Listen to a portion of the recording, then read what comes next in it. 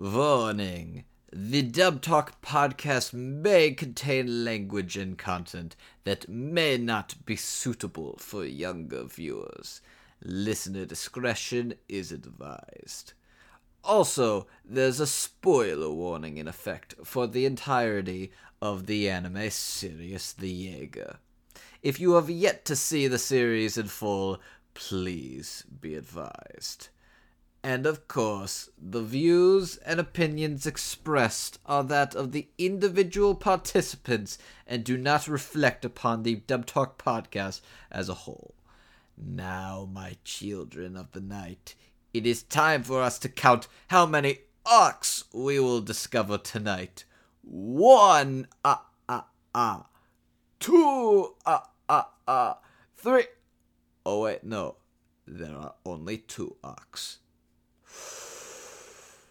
But, bad count impression aside, thank you for tuning in, and please enjoy as we sink our teeth into the delicious, violent, bloody action thriller that is Sirius.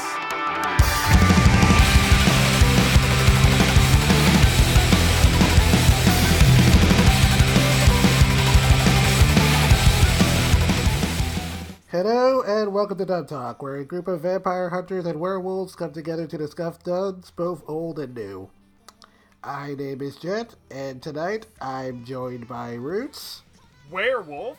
There! Wolf! Andrew. Who knows what we're doing to you in the shadows? Yeah, and this was originally Hello, my supposed to name is be- Megan, and I just ordered more Nendos because I must have all my fucking sons. I also love my boyfriend Roots of Justice a lot because he's an adorable set of pugs wearing a trench coat. Oh, and let's not forget, Andrew wants to fuck Sans and needs a body pillow. All hail our Lord and Savior, Gritty! Excuse me, madam. You sound different today. No, I don't. What are you fucking talking about? So this was originally supposed to be a Team Grimgar episode, but things happened. So instead of Megan, we instead have our temp. We have our temp Lilac. I feel so dirty hailing Gritty now as my Lord and Savior. God, I need to wash my mouth up with soap. Fuck. No, it's perfect. That's It's beautiful. okay. We'll get you around one of these days. No, you're not. No, you're not. Also, You've only seen 1% of my power level. I mean, you are those pugs in a trench coat, but also, I'm sorry. I'm not sorry, sweetheart. I'm not sorry, Andrew, for the Sans joke. As you shouldn't be. It's good comedy. Yeah. Anyways, Jet, what the hell are we here for tonight? So we are here tonight to talk about the dub to the PA Works bloody action series from summer 2018, or, December 2018 for us because Netflix. Sirius the Jaeger. So if you need to know what this show is about, going off of the synopsis on ANN, in the imperial capital in the year 1930, a group of people carrying musical instrument cases land at Tokyo Station. They are called Jaegers, who come to hunt vampires. Among them is a young man with striking serenity and an unusual aura. His name is Yuli, a werewolf whose village was destroyed by vampires. Yuli and the Jaegers engage in a deadly battle over the mysterious holy ark, only known as the Ark of Sirius. So, basically, yeah, this is pre-World War II Japan with vampires. It's pre-World War II Japan. I was actually thinking, okay, this seems like an oldish setting, but it's before World War II, apparently. Which makes... Yeah. They're going for historical sci-fi with this one, which is pretty interesting setting. See, Jet describes the musical instrument cases, and my thought now goes like mafia horseshit. They never went full mafia on this one though, and it makes me very sad. This isn't Baccano, and I'm very depressed now. It's also like Japan. I don't think they had the mafia you're thinking of in Japan. You never know. Which is a really weird thing, because we could be literally... some underground shit. We literally just recorded Joker Game, like, Wednesday. So now we're back to pre-World War II Japan. You right. Roots and I are back in the rabbit hole on this one again. So, as always, we will start things off with our ADR staff. And there's actually quite a few names attached to this one for a 12-episode show. So for our voice directors, we have two people. We have one Christian Lamont and Lucian Dodge. Christian Lamont, you would know more for his scriptwriting credits, but he has also served as a director on Danganronpa 3, the animation, for both the Future and Despair arcs, Tales of Hysteria the X, and Hero Mask. Boy, I really don't want to remember Hero Mask. Lucian Dodge... I'm guessing he was the California director then for Hysteria and Danganronpa then. Makes the most sense, apparently, at least according to what I saw at ANN. So Lucian Dodge, on the other hand, is known more for his work in voice acting, and his only other directing credit in anime at the moment is Little Witch Academia. Interesting. As for our adaptive scriptwriters, we have not one, not two, but three people on this One! show. Two! I was about to make that joke, you little shit. Three script writers! Andrew, you asshole. I was about to make that joke. You beat me to it. So our scriptwriters are Joel McDonald, Marilyn Moore, and Tyson Reinhardt. Joel McDonald has worked on such shows as Hunter x Hunter, Fate Stay Night, Unlimited Blade Works, and Claymore. Hunter, thank you very much. I don't care Shut if up, the X is fedora-wearing silent. asshole. I don't care if the X is technically silent. That's how I call it. All right. Marilyn Moore has done adaptive scripts for such shows as Hero Mask, The Asterix War, and Mars Comes In Like a Lion. And lastly, Tyson Reinhardt has done script for such shows as Heavy Object, Brave Witches, and Tokyo Ravens. So, Steph, would you like to start us off? I suppose, because I watched the entire show today. Huzzah! So, I'm just looking at the staffing real quick here, because, if my recollection serves, Tales of Hysteria and Danganronpa were co-director efforts, right? Between Lamont and Bevins.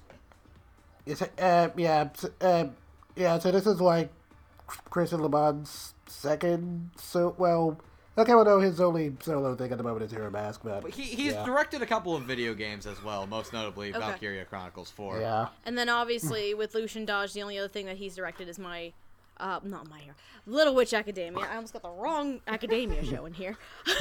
Young Not the Akko, you too can be a witch. No, but I think the key thing here, and the reason why I'm bringing this up is because Lucian and Christian generally don't have a lot of directing credits under their belt, and it's the first time we're seeing the two of them work together too. I think that it's actually really solid, considering their first outing together, and they're still fairly new directors. I mean, the casting was solid throughout. The performances were just awesome to me. I mean, right off the bat, like the last two characters we'll end up talking about. This is probably for me anyway, the first time I'm actually going to be talking about these two individuals, because I have not had the chance to talk about these two individuals at all. Because this is how often, ladies and gentlemen, I talk about California dubs. Almost never, but usually when Jet drags me into it. But I think it sounds pretty solid, and it's pretty diverse, based on who we're going to be ending up talking about. A mix of familiar voices, a mix of people that I don't really know or have really talked about. And then there are the one or two people where it's like, fuck you, that's not that person. Fuck you, that's not that person. Everybody's probably going to know exactly who I'm talking about when I say that. And in terms of the script, I'm not too familiar with Marilyn Moore's script work, so I can't really comment there. Joel obviously has done quite a bit of Funimation stuff, but he has drifted over to California on occasion. Tyson is the interesting one. Has Tyson ever done a California script? One, but we're probably not going to get to that show. So yeah, considering like two out of the three scriptwriters are more Dallas, Texas regulars, and then we have one actual California scriptwriter. I think it's very interesting having this team coming about here, and I think for pretty much it's a pretty straightforward script. There's nothing deviating away from the material or anything like that. Granted, again, I've only watched the English dub today. I haven't watched the Japanese at all. Nor am I probably going to ever go back to Japanese, in all honesty. But I'd say overall, in terms of director and script, it's pretty solid throughout, and with some very interesting casting choices and performances throughout. So I'd say it's really solid, in all honesty, especially for a Netflix show. Okay, Roots? Yeah, the overall the direction's pretty solid. I'm actually kind of curious if Lucian Dodge has ever, directed video games before. I did not have a chance to look that up before I started recording. But I know Christian Lamani has quite a bit of experience on that side of the industry, so, direction's pretty solid. One of the things that was kind of weird, because I'm used to it, but I know not to expect it, is despite a lot of the characters having different backgrounds and countries of origins, there were no accents. I forgot about that point, yeah. For me, I would have, not even noticed it, and then, what was it? It was at least halfway through the show where all of a sudden we learned, Philip, his homeland is London, and then Fallon is Ireland, and we're like, oh, hold on. I forgot about that. That was a point I was gonna make, too. The big beefy boy from the Emerald Isle. And then I think, Yuli and Mikhail are from, Russia or some other part of... Yeah, and Europe. it was weird because I'm pretty sure that when I looked up info on Fallon, they said he was Irish American, so maybe that's why. But okay, I mean, but still, the second you bring that up, it's I forgot to make that point entirely, and I was gonna come back to it, and then Roots beat me to it. It kind of did take me out of it a little bit. All of a sudden, wait, hold on, wait. But I mean, it's really no more distracting than Stardust Crusaders. So I need to finish that. Which the only weird thing was with that was Richard Epcar basically switching it up, but that's neither here nor there. In any case, the scripts are actually pretty solid. It's kind of cool to see Tyson Reinhardt on it in particular, because he is, from what I understand, he is kind of a buff of that time period. So it's nice to have somebody who has a little bit of homework under their belt toward... Oh, I didn't know that. Pre and during World War II era stuff. So, yeah. Well, Tyson could be my best friend. I love World War II stuff. Haha. So, very solid all around. Good job. Okay, Andrew? I definitely say that for the most part, the script is pretty alright and does its job. The only thing I would even consider... This is not even Okay, what I'm going to say, this is not a fault of the show. This is not a fault of the adaptive writers and what they did. It's the fault with the fact that the word serious is used as a proper noun for the entirety of the show. So you have to figure out when people are saying serious, as in the serious, or serious, as in are you serious, quite regularly. And it gets a bit hard to keep track of that. It's pretty good, but I get very confused sometimes. Well, I easily kept track of it, actually. I did too. I didn't have that problem with you. It's just a personal thing that I think bugged me, and it's not the fault of the English dub, it's the fault of the actual narrative using the word serious as your race MacGuffin, basically. Race / Deus Ex Machina MacGuffin. More or less. But I think for the most part, everybody sounds pretty good. The dialogue's a lot of fun, especially when a lot of the characters are just kind of interacting and hanging out with one another. And when things got to get dramatic and brotherly lovey, it works out pretty well. Brotherly lovely. Voice direction's pretty solid for the most part. A lot of the background characters and one-offs are pretty fun. Sometimes a little bit goofy, but I think everybody does a pretty good job sounding very convincing or very into it, with major props especially to the leading actors at the helm of this, because they're two actors I've become very impressed with, who very much have to carry a lot of the action and drama on this show almost single-handedly, and I think the direction from Christian and Lucian do a very solid job all around. Okay. As for me, well, I have heard like some of Lucian Dodge's work as a director with Little Witch Academia. Between this and Hero Mask, I've only kind of recently gotten a feel for what Christian Lamont is like as one. Direction-wise, I don't think it's quite as good as what I heard from Hero Mask, which is like the only good thing I'll ever say about that show.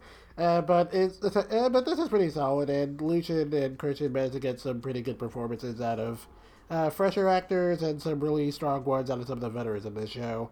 There's like maybe one performance I was like a little shaky on, but aside from that, I didn't have like any serious complaints about the voice work.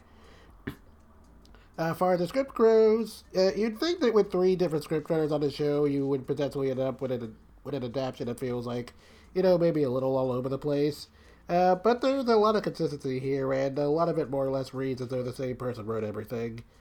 Nothing about the translation was particularly spiced up, but, since this is a period piece and, it's a pre-World War II thing, it kind of makes sense that the script is free of any modern slang or anything like that.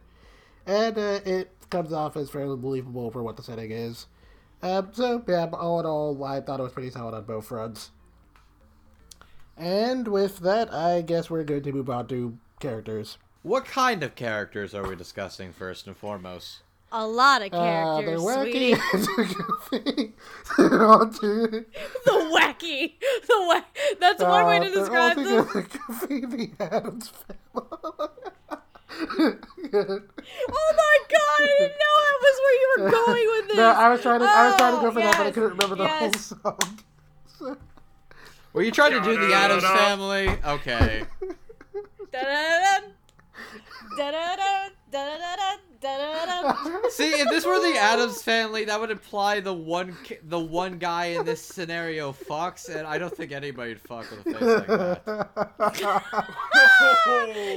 No. He's the uncle. Oh. This guy's the uncle.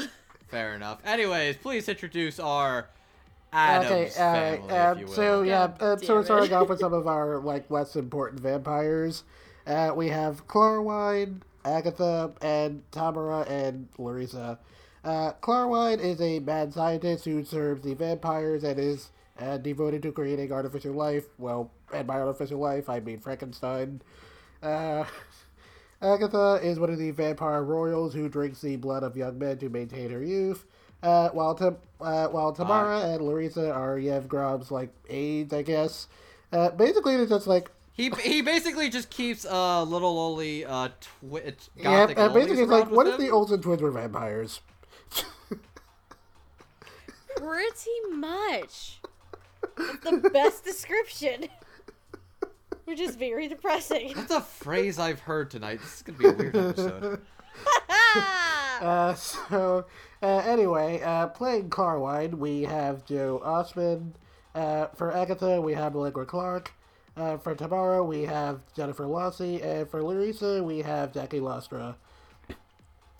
Joe Osmond has done such characters as Baron Zeppeli from JoJo's Bizarre Adventure Season 1, Oscar Webster from Violet Evergarden, and Ender from the Godzilla Planet Trilogy. Allegra Clark has had such roles as Swain from Berserk 2017, Mito from Machia, Where the Promised Flower Blooms, and Peter Hui from Sword Art Online, Go Online. And Jackie Lastra has had such roles as Nika Aoi from Beyblade Burst Turbo, and Io from Grand Blue Fantasy Animation. And as for Jennifer Lossie, this is apparently her first anime credit as far as I can tell. So, there you go. I've seen her as a couple of one-offs in JoJo Diamond is Unbreakable. Okay. See, I don't have any notes for anyone except Allegra. So this ought to tell you how much I remember the other three performances. You just gotta wing it and just pretend like you have notes. I know, I'm trying. So far, it just seems like you have a very bad poker face. Poker face. No, I can't go that route. I already went a different hole this morning. I went down a different rabbit hole before we record. I can't go back anywhere. Shit. Don't make me go back into rabbit hole. I'll start with Joe. With Joe as Carlwine. These names. Only because he's goofy and weird, and I kind of enjoy it. I have a gripe with the show though. Why? You can't bring up Frankenstein's monster and just not go full out with it. I'm sorry. Like, I think I went into the little chat we had earlier, and I was like, is this really a whole tale about Frankenstein's monster? And then I think it was Ruth who was like, nah, it's just a subplot that they don't come back to. I'm like, why? like, you can't go vampires and werewolves, basically. You can't complete the Holy Trinity and just half-ass it with Frankenstein's monster. Okay? Sorry. That's the problem with the show, though. But Joe was kind of fantastic. Like, I completely forgot who he was until Jet started reading the credits for him. And I got to JoJo and Violet Evergarden. And I'm like, huh. It's this guy, isn't it? It's the bastard who made me cry. Oh, shit. He's got a pretty versatile resume, for sure. Yeah, for sure. So I do enjoy the hamtastic goodness that is Carlwine here. As for Tamara and Larissa, obviously I've never heard of these two actresses before, ever. But they were a lot of fun. Slightly obnoxious, but probably as royal vampire little girls should be. So I'm not too mad about it. I'm actually mostly here to talk about Allegra Clark, because hot damn. Like, Allegra is, like, very strong and seductive, and she will kick your ass if she needs to. Like, holy mother of freaking God. I think this is the first time I've actually ever been talking about Allegra Clark on an episode, and what a great introduction for me. Holy shit. Agatha is like... She would kick your ass any day of the week, and then you would just die. It's great. Yeah, I think even though she's in there for 2 episodes, which I'm very disappointed she's not in any longer, I really enjoyed it. It's a very strong and powerful performance, and she will cut a bitch. Quite literally, she will cut a bitch. Yeah, I think all of them, despite maybe not having many notes or remembering 3 out of the 4. I enjoy the performances of these ones. Okay. Roots? Yeah, I'll start with, Clarwine. I really like the sort of goofy, hammy quality, Joe Ochman gives him. Especially toward the end of the show where basically his course has been run. And he's just... Like, he is just sitting there like a useless background character. He's just like, Master doesn't love me anymore. Like, the show just constantly calls him out on it, and it's wonderful. It's great. Master doesn't love me anymore. I must do things for Nope. You're done. Like, it's just hilarious how the show just thwarts him at every turn. But, yeah, Tamara and Larissa, the twins, like, they were good performances. Both were really creepy, and, like, the eerie vampire twins kind of archetype. Like, there's not really much to say about it, even though, like, they're probably 2 of the vampires who get some of the most screen time of the show, but, you know. And, Allegra Clark as Agatha. That's a lot of A's. Try saying that 10 times fast. Let's not. Yeah, I like how, despite the fact that she only has, like, 2 episodes to work with, like... her character just steals the show every scene she's in. From that first fight scene to later on when she's basically got a sword leg. Like, again, she will cut a bitch. Literally. Like, her whole character arc is badass. Allegra Clark is badass in the role.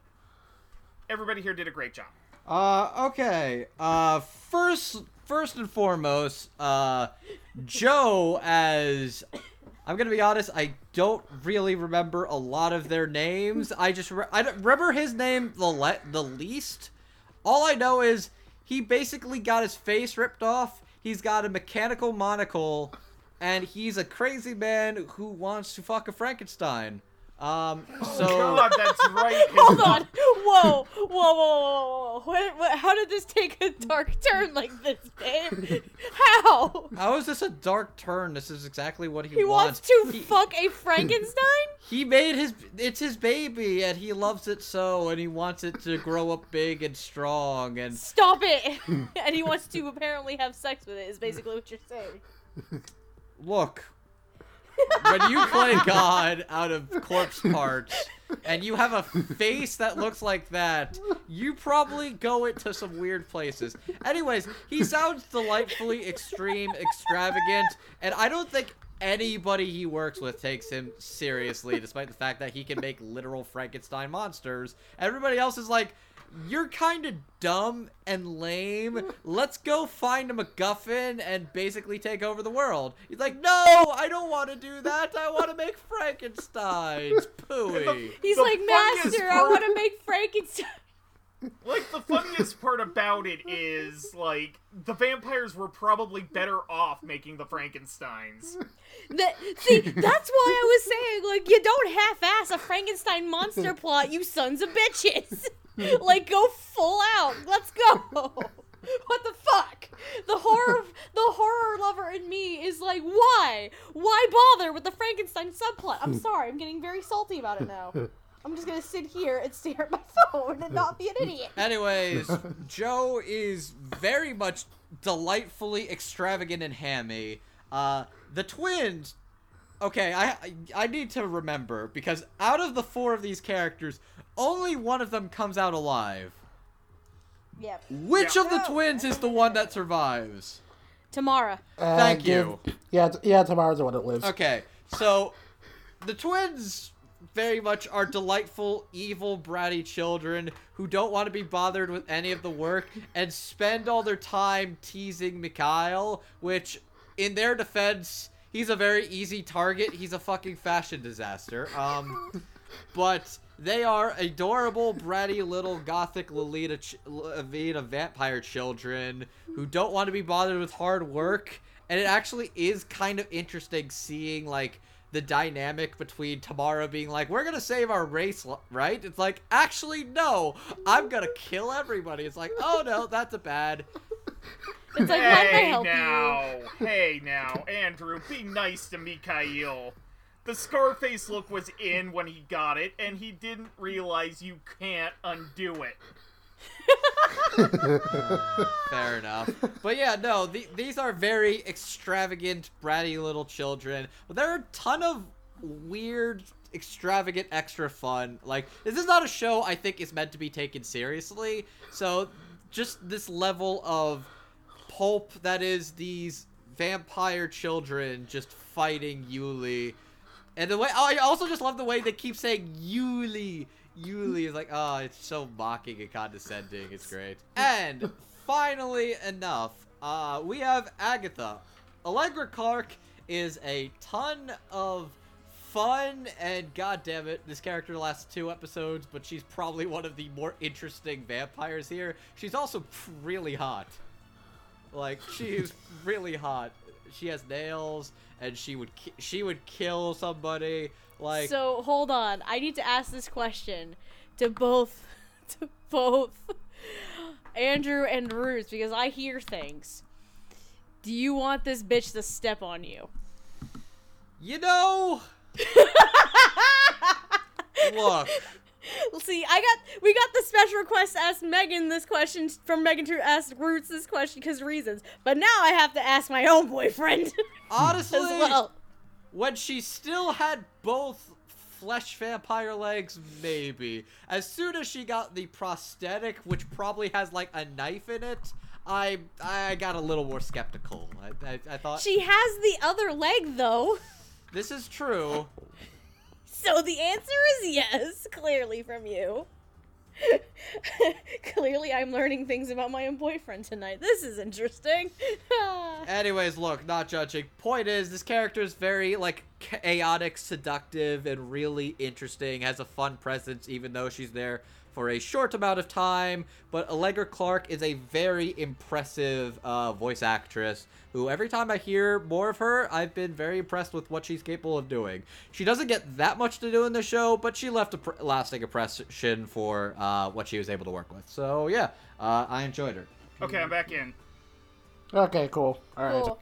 So, I have no idea what happened there. I'm sorry. That's fine. it's That's okay. cool. Can I go back to the joke? Go ahead. So we had technical problems for a second. And while Roots had technical problems, I asked Andrew a question. So I'm going to ask the same question of Roots because I hear things. I hear things, and I got a special request to ask this question of you. Meat? Yes, you! Agatha, yeah? Would you have her step on you? Oh, God.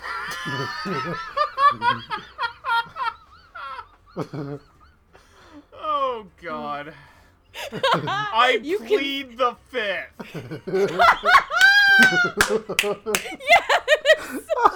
You can thank your own girlfriend for asking Andrew and I to ask you that question.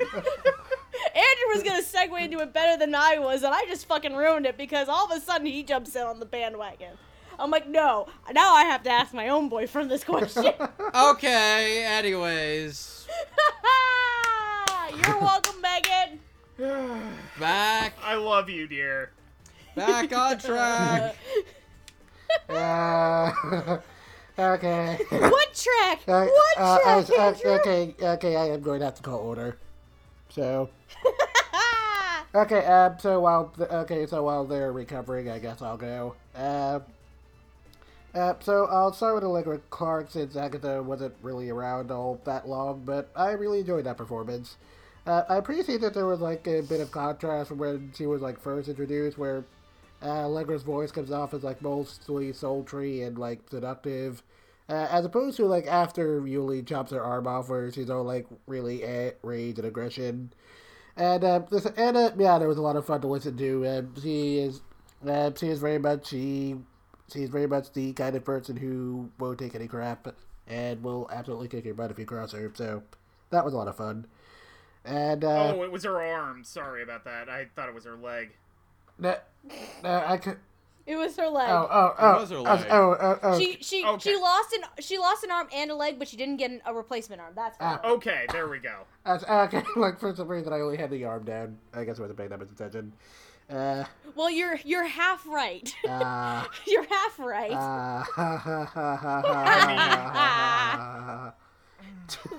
Well, you know, Step C with those the things jokes, do please, cost bro. an arm and a leg, so... God damn it! This is an equivalent exchange right now. Stop it. Like either way, I do kind of wish the character had a little bit more to do, since I always like to hear Allegra Clark and things. But she did what she needed to do for a starter villain, and she was pretty entertaining to listen to. The standout here for me, though, was definitely Joe Osment as Clarwine, because, like, I almost really couldn't tell that was Joe Osment. I've heard him in a few other shows, and he's had, like, a pretty solid amount of range in the stuff I saw, but this was definitely, like, the highest I've ever heard his voice go, and it was really surprising. And that's not even, like, getting into the level of ham on display in his performance, because he was very clearly having a lot of fun making Clarwine just sound as silly and over the top as possible. And I liked that he was able to make Clarwine's, like, really smug attitude when trying to wipe out the Jaegers, and, like, all that bootlicking when he was, like, begging Yevgron to let him make his Frankenstein vampires. Yeah, that's, like, a real phrase I just said. So, like, both those things sounded like they would come from the same character, and it was really funny. So yeah, it was a lot of fun to listen to, and it really makes me wish we had more opportunities to talk about Joe Osment, because he's really good. As for Jennifer Lossie and Jackie Lastra, the fact that their characters are twins makes their performances sound a little less distinct individually. But I was really impressed at just how well their vocal pitches were able to match well with one another. And while that seemed like a pretty minor thing on paper, it did do a lot to help make their interactions with Yuli sound, very, very creepy. And I really have to give props to Chris and Lucha's direction in that respect. Of course, while their voices did sound very similar, I did appreciate that you could still kind of tell who was who. And since Samara was the one who, actually survives, Jennifer Lossie was the one who stood out to me a little bit more. But all in all, I'd say these performances managed to hit their mark, even if I wish some of these had a little bit more to do. But yeah, they were fun. Just for clarification's sake, though, I know we're saying that Tamara survives. Doesn't she also die on the train? No, she She lives. literally just leaves through the window. Yeah. I thought there was dust and shit. I thought she succumbed to the fucking disease that was going on. No, I'm pretty sure she's alive. You sure? Because there was dust and shit all over the place, and we don't see her leave the window. The window is open. No, the window wasn't. He opened it a minute later. I'm pretty, I watched the show twice, so I'm pretty sure I should know this, but I'm pretty sure she survived. Doesn't really now matter. I have to go back to this. Hold on. Okay, we are. Now this is gonna bug me. Now we are actually really getting off track. Okay. Oh, wow. It's gonna bug me now. Don't mind me. We'll just call it a metaphor, call it a day. Yeah. Fine. If you don't get it, it's a metaphor. There you go. There's art. There's our bullshit explanation, boys and girls. Yeah. So next up on our character list, we had some of our human side characters. Or, well, seemingly human in one case. We have Ryoko Naoe, Hitomi Iba, and Bishop.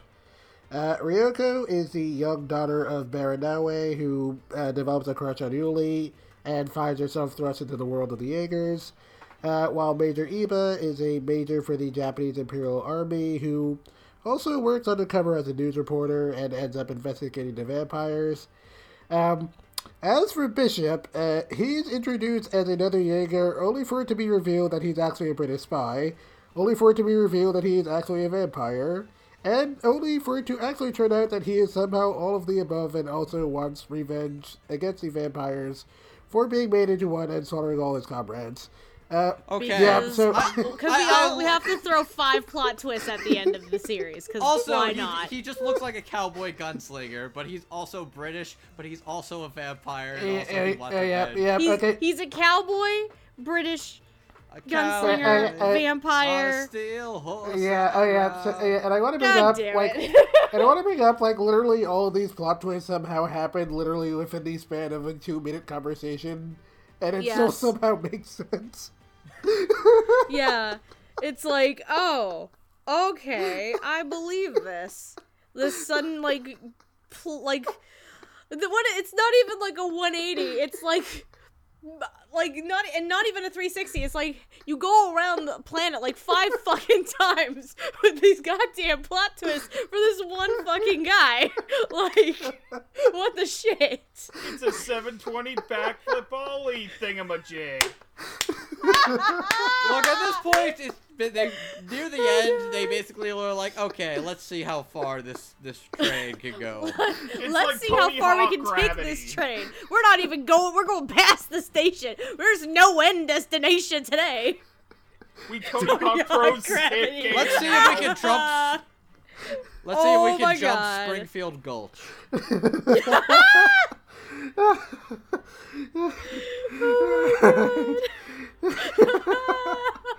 Thank you. Okay. God So damn it, sweetie, I love you. who actually plays these characters? So for Ryoko, we have Reba Burr. For Iba, we have Greg Chun. And for Bishop, we have Gret George.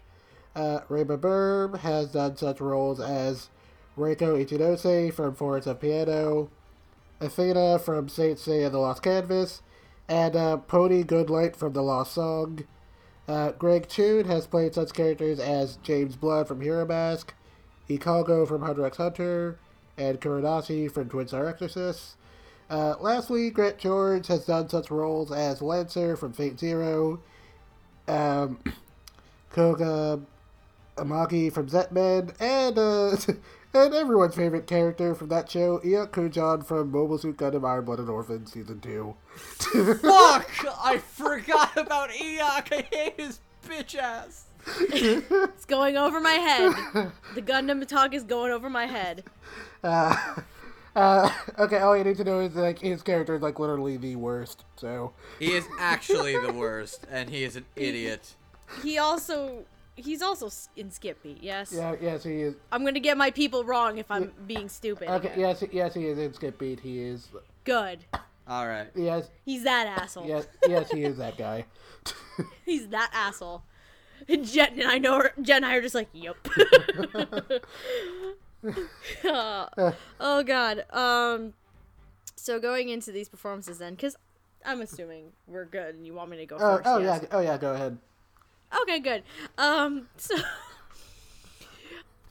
I'll start with Reba, because I completely forgot who Reba was, and then I looked in the credits and I forgot she was Catalea in Violet.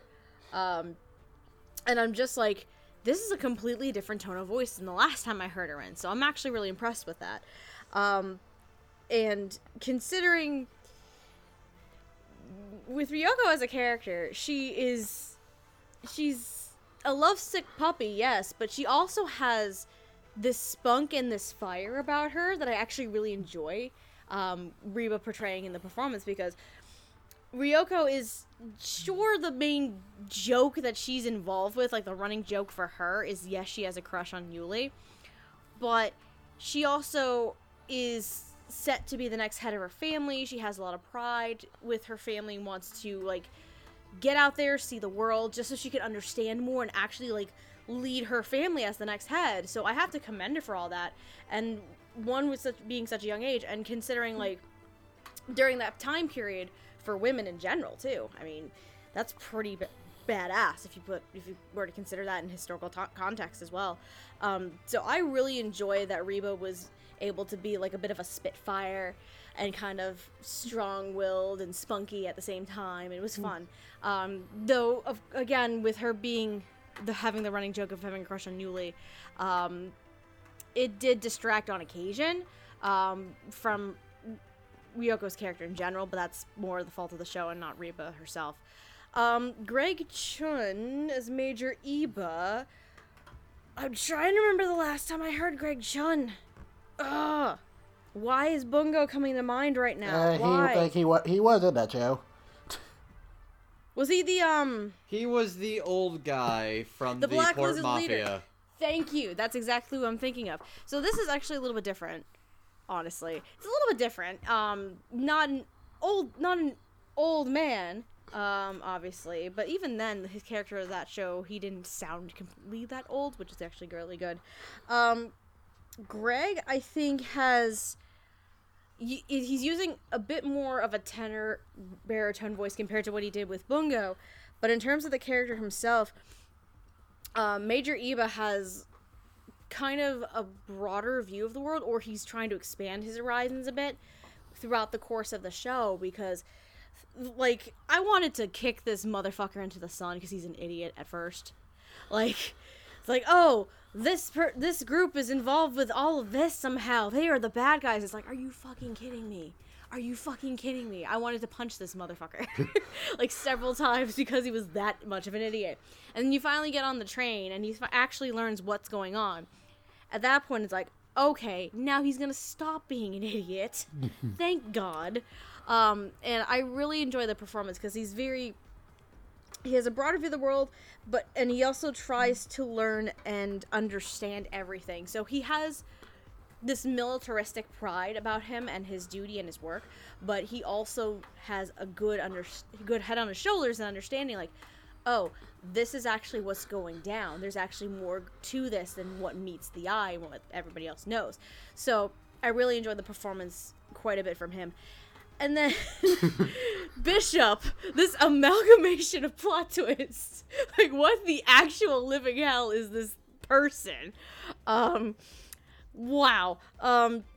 For a character that really only comes in the last third of the show, I think I did enjoy Grant George's performance. It did remind me, unfortunately, a little bit of, I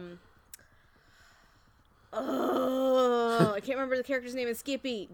Jet. The character's name is Skippy. I'm pretty sure it's Kyo. Yeah, I'm pretty sure it's Kyo. Like, I had a brain fart too about that. I'm having a brain fart right now, but you know where I'm going with this. It sounds similar to that character because that character is also an asshole, and Bishop does have slight remnants of being that jerk, but I do have to give him credit because he's the first actual vampire character that Yuli is actually willing to work with because of Bishop's motivations, and to kind of see not only that wall that Grant George has to kind of have with Bishop, but to also see those glimmers of truth behind them. It's actually very interesting, and especially it seems like this character shouldn't be complex in this short span of time, especially with all the plot twists. But he somehow manages to have more than just a surface level appeal to it. And it's actually really fascinating to see this kind of performance from Grant George. So overall, I really enjoyed the 3 performances here. If I really had to pick a standout, oh god, it's hard. I think because I liked her spunky fire that much, I'd have to say for me, Reba as Ryoko was the standout for the 3. Oh. Also, just entering in quickly, it was Sho Fuo. Thank you. Sho Fuo. Okay, there we go. Thank you, sweetie. This is why you're here. Thank you. Appreciate you. I was like, yes. Okay, yes, we're sorry. Please don't kill us, Gigi. Forgive us, Gigi, for we have sinned. Anyways, but yeah, okay. Okay, Roots. Reba vs. Ryoko. I honestly didn't even know it was her when I was first watching the show. It sounded like somebody else completely different, and I really like that when actors are capable of doing that. I really like Greg Chun's Iba, because like Steph was saying, he's a bit of a dumbass when you first meet him about everything. He's absolute dumbass. Like, not gonna front. And he kind of ends up becoming like the lovable dumbass by the end of the show. I really like the little monologue he gets with Ryoko in the last episode. Like, I thought that was really cool, where he's basically just trying to figure out what she wants to do with her life, and she kind of talks about that. And oh boy, once again, Grant George gets done dirty. Still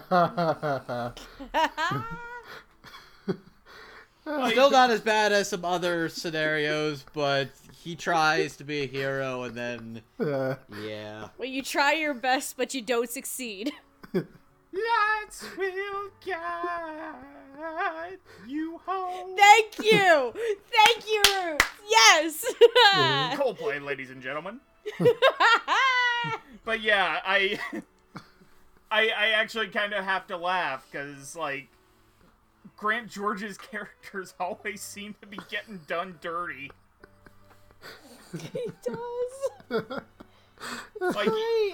Like, even in stuff like Bleach. Who the hell was he in Bleach? He was, what's his name's lieutenant? He was Aizen's lieutenant. No, he was the Fox-Eye dude's lieutenant. Yeah, Fox-Eye dude, my bad. Oh, honestly, look, let's be real, everybody. Bleach gets done dirty one way or another. God damn it. But I really like how Grant George is basically able to roll with the punches of Bishop. Like, that character goes through so many changes to his character so quickly. Like, I get the feeling the writers didn't exactly know what they wanted to do with him at first, so they just kind of threw everything at the wall to see what stuck, and it all stuck. When you try your best, but you don't succeed. It's gonna equate to multiple things. But yeah, You're welcome, boys. all three of like the minor player human characters, like they all have like really fun moments, and I like them all. Good job. Okay. So as for me, I'll start off with major. You missed someone. Oh no, wait, hold on. No, I don't think we missed anyone. Never mind yet. I'm sorry.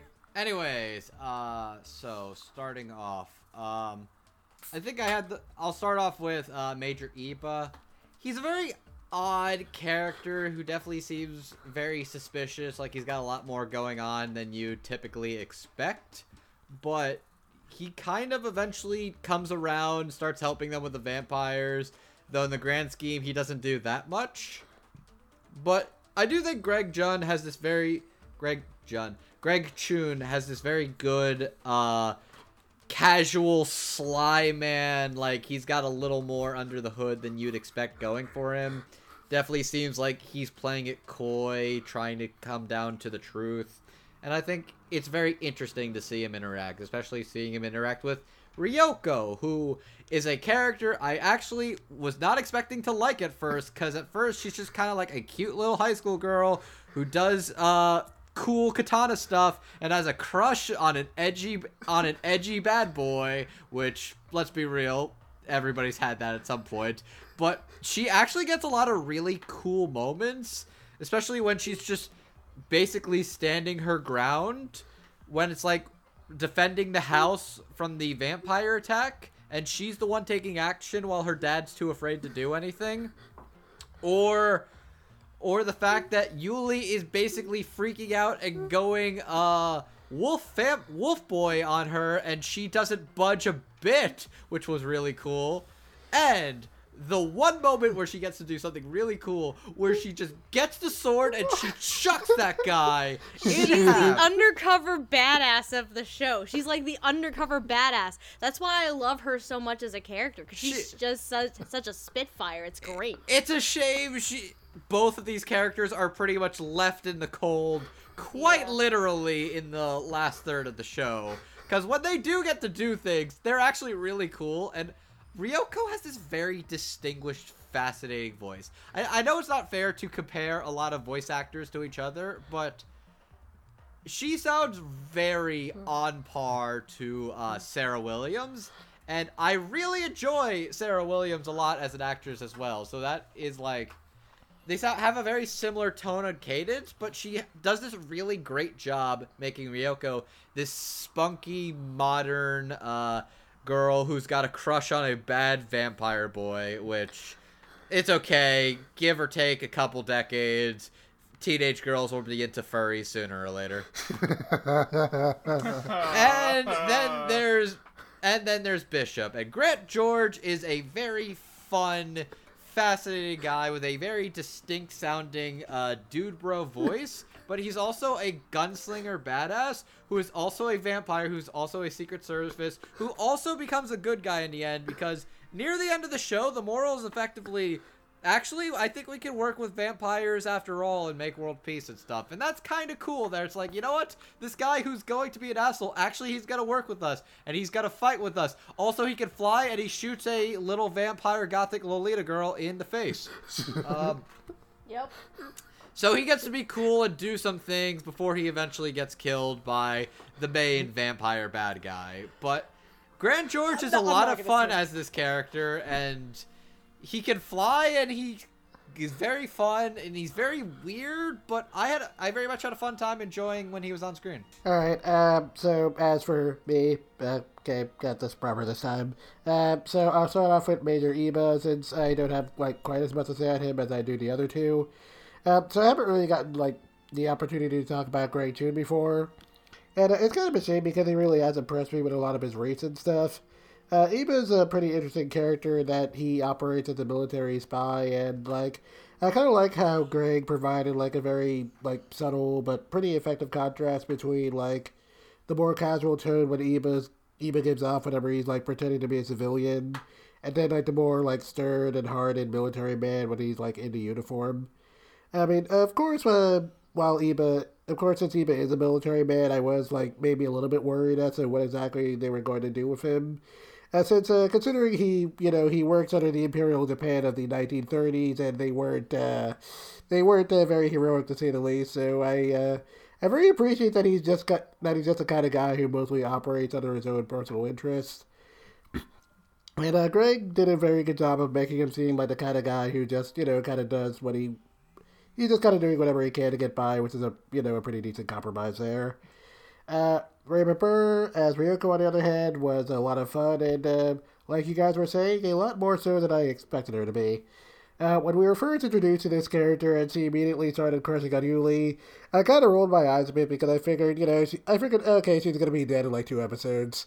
But however, not only did she make it through the end of the show unscathed, but she also showed that she's willing to fight if she has to, like when she just casually decapitates a vampire. And I thought that was pretty refreshing. Raymond definitely brought a lot of spunk and energy to Ryoko that really kind of made you want to root for her. And I ended up finding her pretty charming. In a lot of ways, she honestly kind of reminded me a lot of, like, early Orihime from Bleach, and by early Orihime, I mean specifically before she became a perpetual damsel in distress. And, Remember that. Pepperidge Farm remembers. Yeah. The less I remember, the better. Move on. Yeah. So she made the character sound like so dorky and adorable that I really couldn't help but like her. And, like I said, I really wasn't expecting to care for Ryoko much, but Rainbow really managed to sell me on her, and, she deserves some serious props. Lastly, as for Grant George as Bishop, I also enjoyed this one a bit more than I expected to. When we first meet Bishop, he sees like your standard cowboy archetype, and Grant George plays him with the usual natural suaveness that you kind of totally expect from a Grant George performance. Albeit like maybe a little bit gruffer. However, when the shoe drops and we learn that Bishop is actually a vampire, Grant adds a little bit of extra edge to his voice and helps to make Bishop sound like maybe a little bit more intimidating. It helps to make the character sound a lot more distinct, especially when he attempts to get his revenge on the vampire twins. But much like with the Armoon from Fate Zero, the thing that stood out to me the most about Grant's performance was in the character's very last dying moments. Because once again, the level of rage in his voice when he dies, and he told Yuli to avenge him was really terrifying. And it just reminded me that Grant George is really good at what he does, even if what he does is die a lot. So, yeah. Die a lot? What? God damn it. So yeah, all three of these performances gonna come up for me. Grant George, voice acting as Leomon. Oh my god, no! I don't know about Leomon, but I do know he is one Leon. God damn it, babe! Da. Spoilers. Okay, and I guess. Sorry, I need to do one thing before we move on.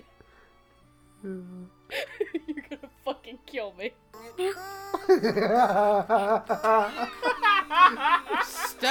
Stephanie, that is actually getting cut because YouTube is already fucking us enough as it is already. I didn't play it for very long, though. Doesn't matter, hon. No! Keep it in! Sorry, I really had to bring the joke back again. I'm sorry. I sent the message to Roots. I'm like, wait, what's the Coldplay song? He's like, I don't remember. I'm like, wait, I don't found remember the name of it. It's just a sad Coldplay song. It's called Fix You, by the way. Okay. Bring it in, hon. Okay, I must say, you were being a very good Stop me. stand-in.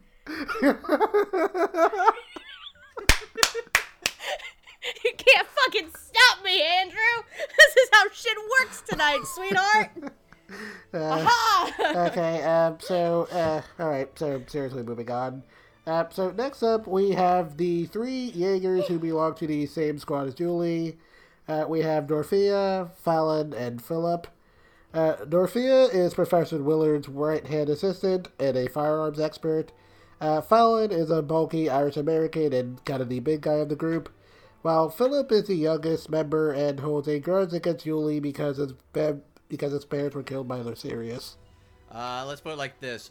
Dorothea's a babe, Fallon's a big, beefy boy, and Philip is that kind of character that Megan would love. Yeah. What, the adorable little goober? The adorable little goober who she will proceed to call a twink at least 12 dozen times. Calling you out, Megan! Okay, She's gonna have words with you. Okay, so for Dorothea we have Tamara Ryan. For Fallon we have Xander Mobius, and for Philip we have Eric Scott Kimmerer. Tamara Ryan's credits are mostly in video games, but some of her other anime work includes Android 18 and Vanos in the Toonami Asia dub of Dragon Ball Super. Oh, right! That was a thing! That is still a thing, I believe. No, it's not, actually. It got, I think after 26 episodes, it was discontinued. Yeah, because I think they just flat out got rid of Toonami Asia. That sucks. Okay, so she was also Fallon in Magi the Adventure of Sinbad. Xander Mobius has done such roles as Joker for Persona 5, Momoshiki Otsutsuki from Boruto the Movie, and Sakurai from Mob Psycho 100. And Eric Scott Kimmerer has been Haruyuki in Excel World, Takeshi Aiza from Your Lie in April, and Hydra Neil from Bloodlad.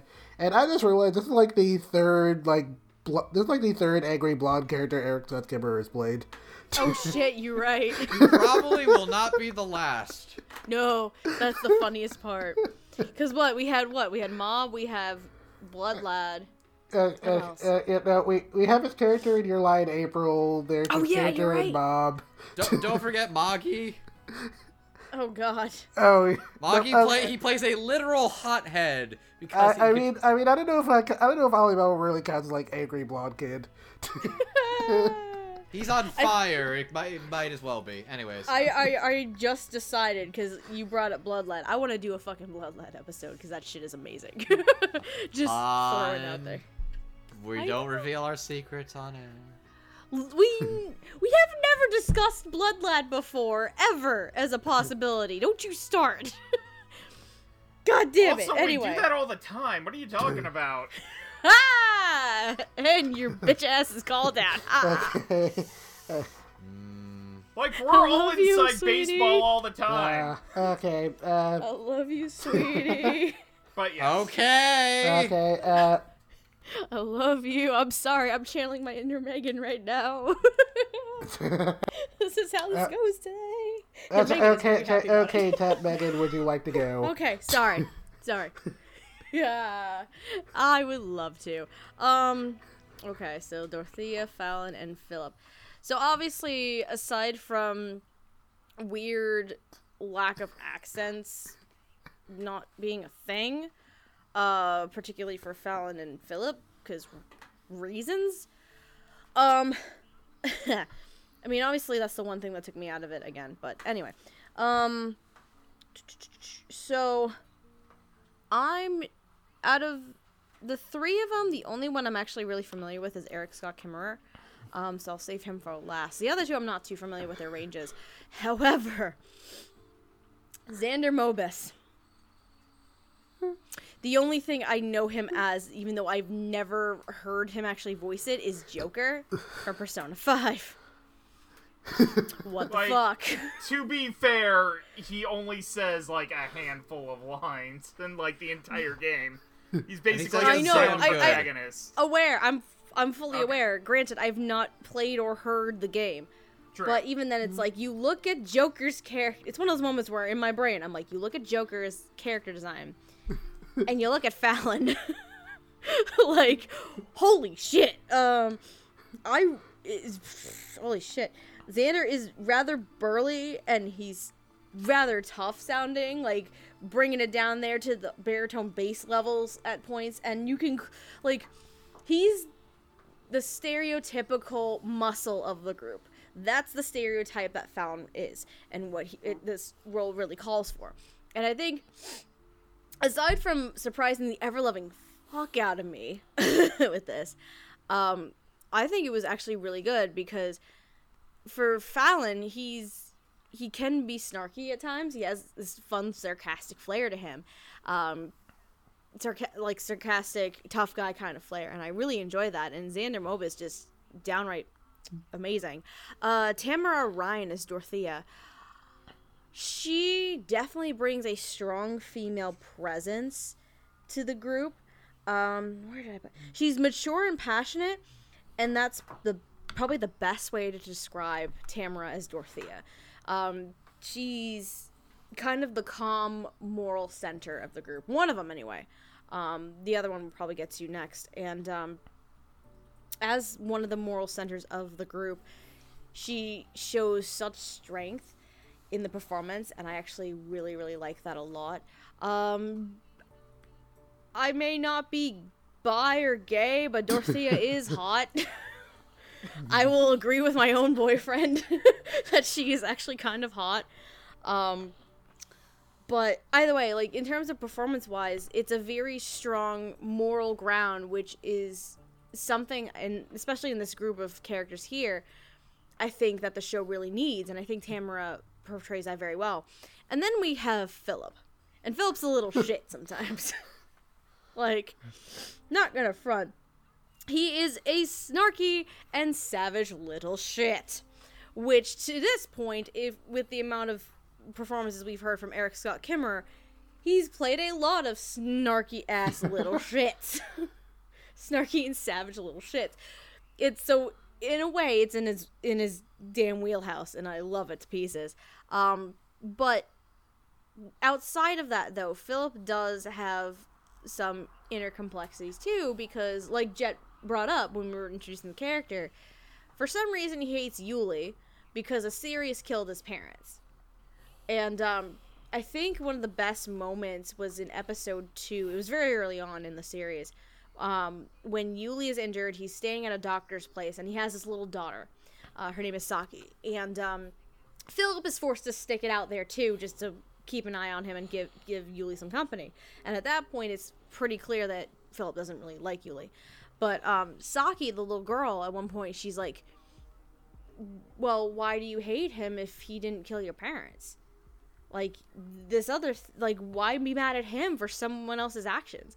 And, like, the reaction we got from that, and the little children calls out racism. I know. It's like, oh, damn.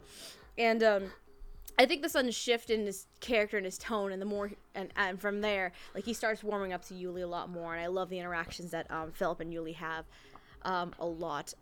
All three of these performances are very, very solid. A lot of them are surprising. Some of them I really need to keep an eye on, aka Tamara.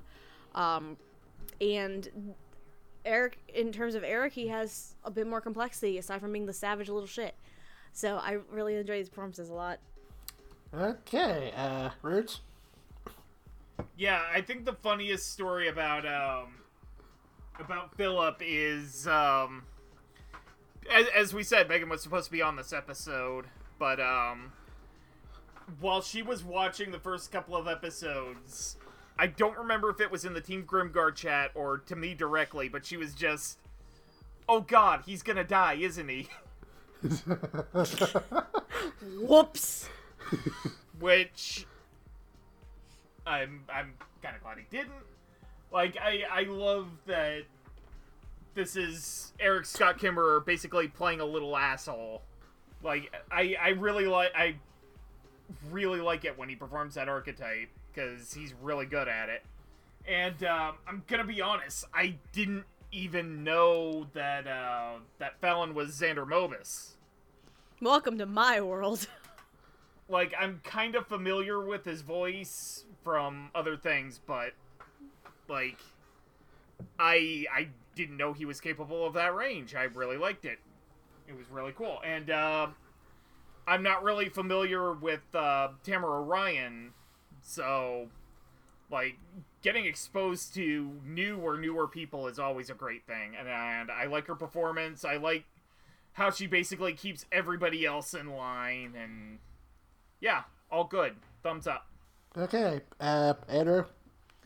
Okay, so, first things first, I will say I am a little sad that these characters in the grand scheme of things didn't get to do as much as I was expecting. This became a little more of about two other characters instead of them, but these guys, while I wish I could have seen or learned more about them, they were still plenty fun.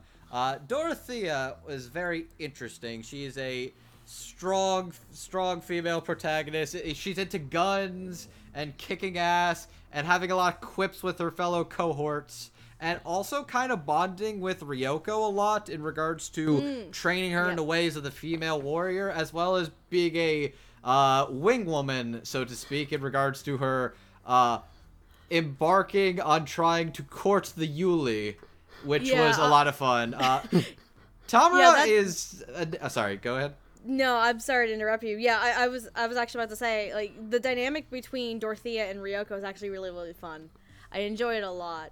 Like Dorothea, like being the badass big sister to Ryoko in a way. It was kind of fun, actually. It was a lot of fun, and Tamura is a new name for sure that I'm less familiar with, but I think she does a pretty solid job playing this character and this particular archetype, and I would not mind seeing more of her in the future in regards to anime projects. Xander Mobus is already a actor I know is very talented and versatile when it comes to anime. So seeing him play a big, beefy Irish boy who is plenty of fun and all he wants to do is just give bear hugs and kill bear vampires is... He also wants to fix cars. He's a mechanic. He's a mechanic. He's good with his hands. He's a handsy boy, but he's not. He knows personal space. Wasn't he the one who killed the big beefy vampire in the last episode? Like he was the one who dealt the final blow? No, that was Dorothea, I think. Okay. It was Dorothea. He almost did, but it was Dorothea. But either way, Fallon is very fun, and he's a very good boy, and I wish he could eat all the big steaks because he deserves them. Philip is he's a little stuck-up asshole who's a little bit of a werewolf racist at some point before it's like, that doesn't make sense. Yuli didn't do that to your parents. And he's like, I'm getting told off by an 8-year-old. Yeah, that was the greatest, like, not a good look. Fuck you moment. But Eric Scott is a fun character, and he does a very good job doing this kind of, he's a little bit cocky, a bit arrogant, but you can tell he cares a lot more than he likes to let on about his friends, and especially about Yuli. And I think Eric does a stellar job bringing that out in regards to this character. He's fun, he's a little bit snarky, but you can tell he means well, and I think this group dynamic is a ton of fun, and I enjoyed them. I just wish they were a little bit more prevalent throughout. Okay, so I will start with Xander Mobus, because I also gotta say this one was a little unexpected for me. I could kind of tell it was him in the previews, but for what I've seen of his work, I kind of associate Xander Mobus with, like, pretty boys like Joker, so seeing him play a gruff beefcake was a little surreal for me, and it was definitely a very interesting casting choice. But while Fallon probably has the least to do out of these three, Xander definitely manages to give him a very goofy, if, kind of brass sense of charm. And it makes Fallon seem like the kind of guy you wouldn't mind grabbing a drink with. And a lot of his interactions with the other characters are just, like, a whole lot of fun. And I also like the, like, very little blink and you miss it line where Fallon kind of mentions that the reason he works as a vampire hunter is, like, to send money home to his family, and I thought that was kind of nice. I wish he had a little bit more to do, but for what he had, Xander did pretty well, and I wouldn't mind seeing him in more of these types of roles. Tamara Ryan as Dorothea, on the other hand, I was actually a little bit mixed on. Dorothea, like, to me, felt like she was supposed to come off with, like, a mix of, maturity and sultriness, while also being something of the big sister of the group. And for me, I felt like Tamara only kind of got the latter half, like, she was really good at playing up Dorothea's friendly side. I liked all her little moments with Ryoko where, she's like teasing her over across her, trying to help Yuli get a clue. But a lot of her deliberate and more serious moments felt a little more uneven to me, and I couldn't quite buy into the character as easily as I could with everyone else in the show. I mean, I guess in fairness, Dorothea didn't really have a whole lot to do either, so, like, that didn't really help. I mean, like, I didn't dislike the performance, and I'm certainly up for hearing her in more things. But for me, I guess this wasn't, like, totally the best impression, and I hope Tamara Ryan is a little bit stronger in any future projects he does. And then lastly, you have Eric Kimmer, and again, I have to say, what is it with this guy playing smug blonde kids? I mean, wheelhouse. Wheelhouse. So needless to say, Eric was pretty in his element with Philip. And for the first few episodes, he plays him as being very much a brat and overly hostile towards Yuli at every opportunity. However, his character starts to change as we learn a little bit more about his history.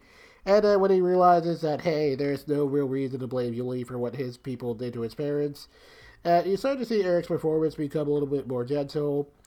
And I like that it not only makes Philip a little bit more likable as a character, but it also helps you tie it to Yuli's character arc as he starts to realize, like, hey, there's no reason he should have to fight his brother just because he's a vampire. And that, maybe leading a crusade against all vampires isn't exactly a very smart idea. It's a bit more nuanced than I was expecting from a very straightforward action show, and I really like that. So, as a hill, I'd say Xander Bovis and Eric Scott Kimber were really good, and while I wasn't quite as impressed with Tamer Ryan as he did well enough, and I'm curious to see what else he might be able to do in the future. And I guess with that, we can go to the next section.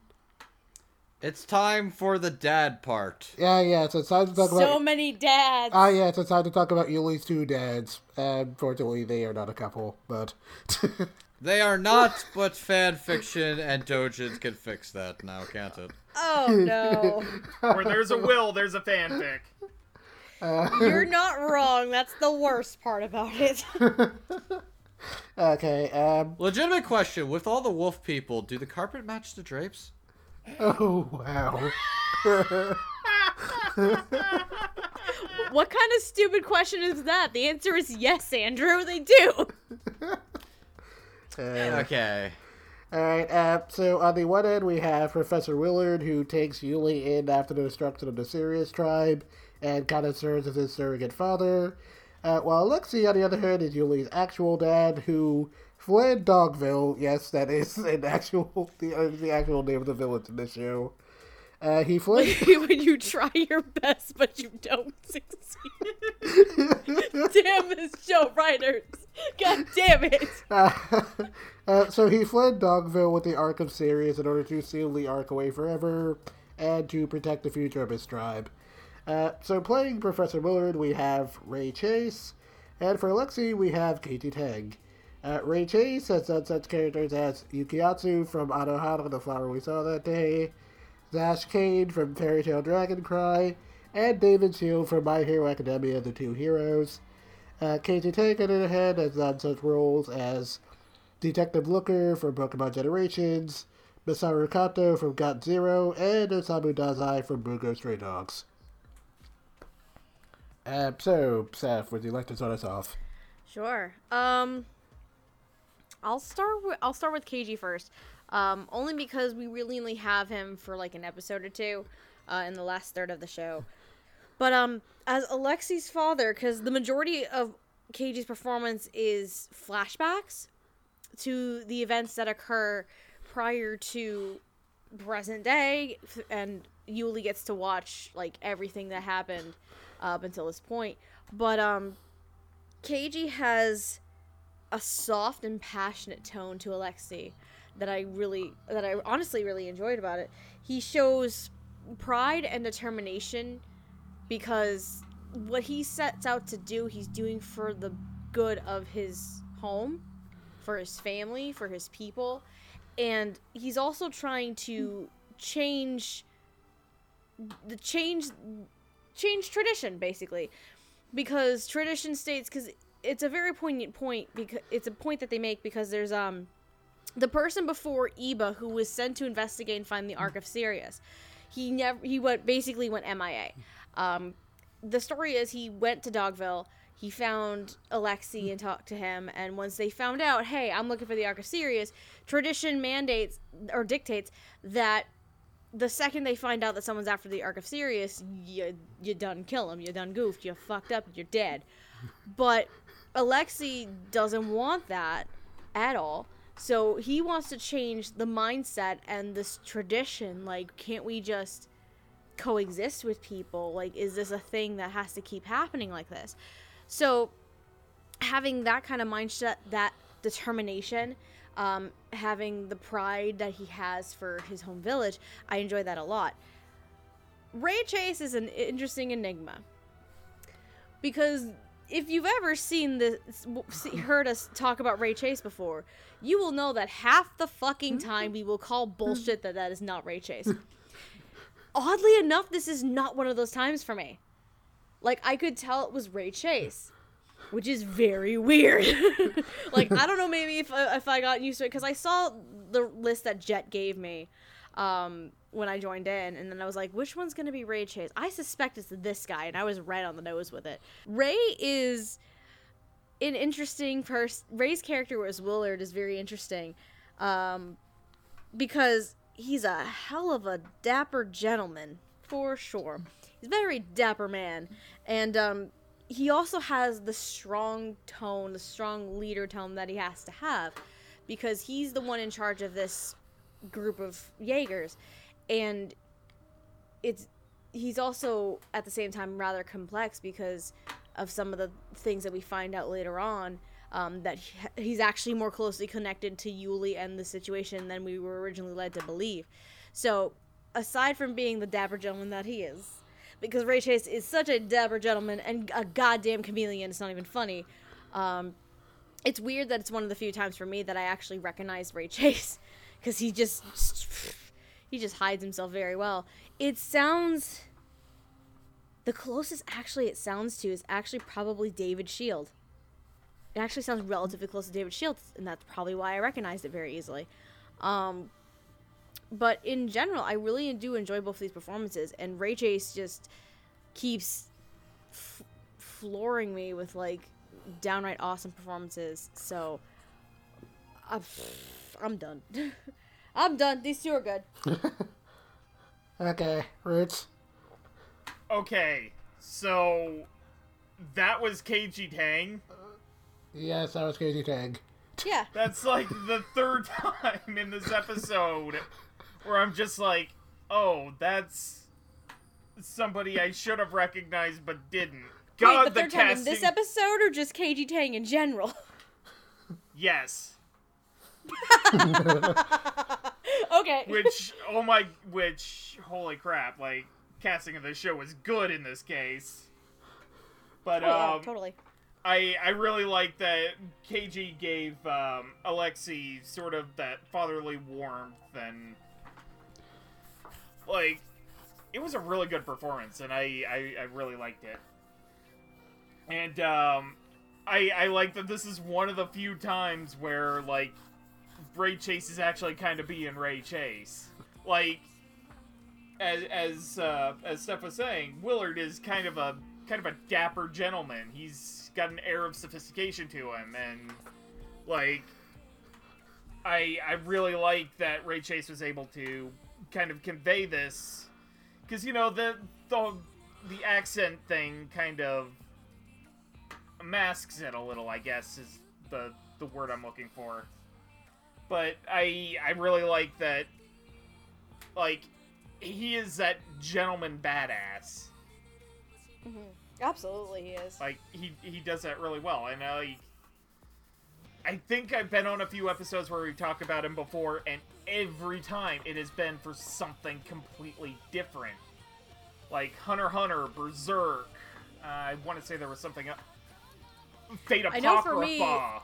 Fate Apocrypha, yeah. I know for me, it's like this.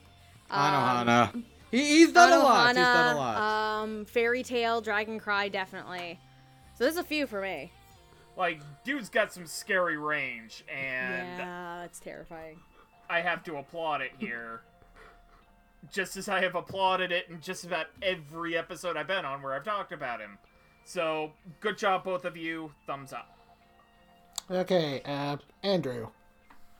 Okay, so we'll start with Alexei, because I love KG Tang, and I love talking about KG Tang, but KG Tang doesn't get that much to do here. He gets basically an episode to himself to be a dad and give the MacGuffin to his son, but that's kind of it for the most part. I forgot that he was from Dogville, by the way. That's really...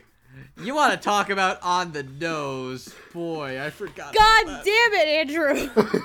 Okay, I mean in fairness, how are you supposed to know they're werewolves? I don't know. Nobody wanted to pull a red rocket on anybody, I guess. I don't know. Jesus Christ. But yes, KG Tag is a very good, gruff, manly man dad voice, and I enjoyed hearing him interact with Yuli and be a dad for a bit, and that was cool. But you want to talk about dads, let's talk about Willard, because Ray Chase is a very interesting actor who you get to hear play a lot of different types of characters. And at this point, he's probably more convincing as men like half his own age at this point. And that's kind of what Willard is, while also simultaneously looking like a militarized version of a Ace Attorney character. Oh. Just a Holy bit. Funny that Oh, you oh, say oh, that. oh, wow, he totally looks like if Oh, Luke Atme was in wow. the military. He does look like him, doesn't he? No, it's Doesn't it's a cross of Luke Atme and Shelley the Killer. God, he Just looks a like bit. the kind of guy who'd be on the defending side, just head in his hands. Yup. You're Oh not my God. wrong, and I've ruined that for you. Anyways, while Thanks, you sit babe. there in total despair, let me talk more about Ray Chase. Because Ray Chase as an actor is really interesting. Like I said, at this point he's played as many characters that are like double his own age as his own age range, which is kind of interesting. But he's very convincing. He's very stern, tough, badass. But you can also tell he's very troubled. And while he doesn't always show it, you can tell he really does care a lot about Yuli. And he's very much prepared. Like, the day you find out the truth, I'm just ready to die. I accepted that. But he's surprised that his basically baby boy wants him to live. And does not want to go on a murder revenge spree. And wants to become a better person. And he's there, like, trying to help him out, chasing to the ends of the world, and Dorothea's being like, you're actually a lot more concerned about your baby boy, aren't you? It's like, I don't know what you're talking about. He's basically just a giant tsundere dad, grandpa man, military boy, and he is very interesting. He's really weird, but he's really cool, and he gets a couple of badass moments surviving in the bar and just fighting a lot of vampires and hellish monsters. And he's really good at it too. And Ray Chase as an actor continues to be very enjoyable to listen to. But yeah, this wasn't like a holy shit, that's Ray Chase. That's like, oh hey Ray Chase, it's been a minute. Glad to see you here. Yeah. Which is not, like I said, I don't expect every actor to blow my mind every time I hear them in a thing. Sometimes it's just nice to hear them play something. I can tell it's them, and they do a good job. And I could tell that was Ray Chase, and goddammit, he did a pretty stellar job as the military dad Ace Attorney man. Okay, alright, so I've noticed Ray Chase has been cast as a lot more, like, middle-aged character roles lately, and I kind of would like to see him get cast as younger characters again, but, to his credit, he's proven to be very good at playing older characters, and this one is no exception. He definitely plays Professor Willard as being, a bit more refined and stoic than a lot of his other roles. But the business-like attitude he gives off definitely helps to give the impression that he's a man of experience, and I didn't really have too much trouble buying into the idea that he's, in charge of this whole group. Even if his change in occupation from being an archaeologist to a vampire hunter is, a pretty big one, I'm really very curious how that worked out. Pretty simple. One day I got this ruin from the desert, and then a vampire kicked me in the dick. And from that day on, I swore I would kill vampires. Wow. That's one way to describe I was it. gonna explore some ruins, but then I got high. And I got high. God damn it. No. You did it to yourself, sweetie. You fucking did it to yourself. So anyway, speaking of that, while Ray doesn't get, too many opportunities to emote in this role, you can definitely feel, twinges of guilt over what he did to Yuli when Kirsten reveals exactly why the Sirius were attacked. And Ray gives off enough nuance in a lot of his later scenes with Yuli that you can really tell that Willard's kind of come to care for Yuli like a son, even if he's not very expressive about it. This wasn't a super set-out performance for Ray Chase, but I really enjoyed him in this role. As for KG Tang, as Alexei, while he wasn't in the show nearly as long, I felt like he had enough significance in the show's themes that it was pretty important to include the character here. A lot of this show's undertones, mostly the second half, kind of deal with the issue of xenophobia and the dangers of isolationism, and that can really be seen quite a bit in Alexi's flashback, as we kind of see him caught in the middle of the whole struggle between the serious tribe traditions, concerning how they handle outsiders and what will be best for the future of his people and his children, and you can really feel that struggle in Casey's performance as he manages to convey these concepts with enough emotional sincerity that I felt like I understood Alexi pretty well, even if his time in the show was pretty limited. And it definitely did a lot to help sell me on what this show was attempting to go for, I guess. So anyway, I very much enjoyed both these performances, and while neither of these two quite qualified as very good dads, both had very good acting, so that worked out. What are you talking about? Willard's the best fucking dad. Don't at me. Honestly, on a dad here's the thing. From bad anime dad to good anime dad, he ranks about a 6.5. Don't at me. He's best anime dad right now, at least for this show. Don't at me. Okay, well, yeah, I guess for this show. For this show, he's best dad, so don't at me. Yep. And with that, it is time to get into some of our villains. Specifically, Oh, God, No, wait. No, wait, hang on, before you do that. We're not getting into them. We're sinking our teeth into them. God damn it! Andrew! Okay, I kind of have to give you You that one. go That was into good. the corner and Thank think about you, what you Chet. just done. Go in Thank the you. fucking corner, babe. Don't you applaud yourself, you motherfucker. Go in the corner and think about what you just done. God damn it. Anyway, we have our two primary antagonists for the first and second half of the shows, respectively, Kirstner and Yevgrov. So Kirstner is another vampire royal who serves under Yevgrov and works to hunt down the Jaegers, while Yevgrov is the king of the vampire clan and wants to save his people from a mysterious disease using the knowledge from the Ark of Sirius. So playing Kirstner, we have DC Douglas, and for Yevgrov, we have Ben Diskin. DC Douglas... Bullshit! Fucking bullshit! God damn it! No! So anyway, DC Douglas has done such roles as Shoot McMahon and Hunter x Hunter, Vincent Pike in Mobile Suit Gundam Thunderbolt, and since this one came out very recently, Yoshikage Kira in JoJo's Bizarre Adventure Diamond is Unbreakable. Ben Diskin has had such roles as Kai from Blood Plus, Darnik, Presto, Yuga de Millennia, and Fate Apocrypha. Yes, I actually managed to say that right. And, I'm proud. And Shoutmon from Digimon Fusion. Okay, now you can go ahead, Lilac. These two performances, I'll start with DC Douglas first, because ironically enough, both Douglas and Ben each have a half of the show that they get to be the villains for. In terms of DC Douglas in the first half of the show, he has such a regal air about him, because yes, these are vampires, but they're also royals. That's made very clear. And DC Douglas has probably the stereotypical, like, snotty, rich, royal kind of vibe to him. And I think it works really, really well. Like, everyone is beneath him. He does not give a shit. Everybody must die. These Jaegers are a pest. They need to die. And it actually comes off really, really nicely, and I enjoy it so, so much. That is not Ben Diskin. I refuse to believe that is Ben Diskin. I fucking refuse to believe that's Ben Diskin. Like, normally we would call horse shit on Ray Chase whenever he comes fucking in here. But today it's Ben Diskin. God damn it.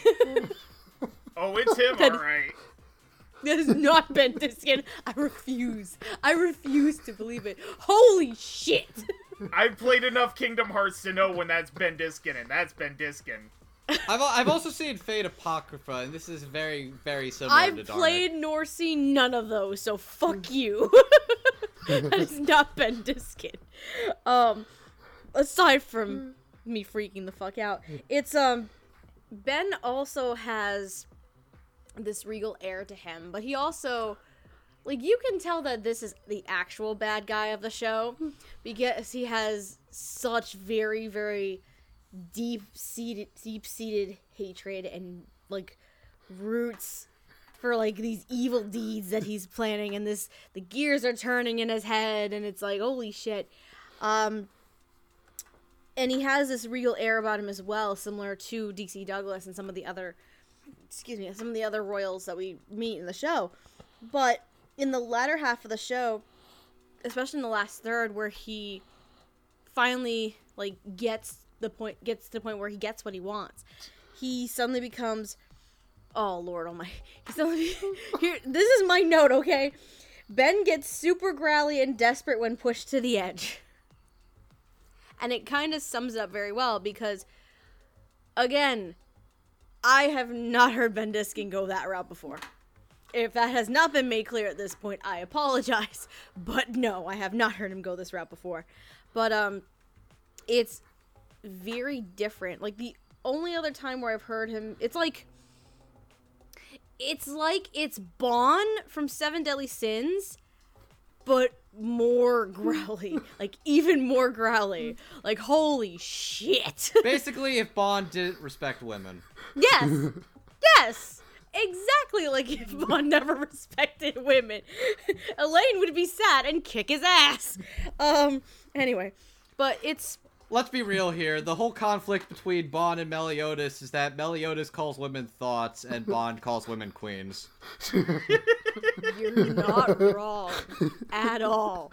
That statement is not wrong at all, actually, which is funny and bad, actually.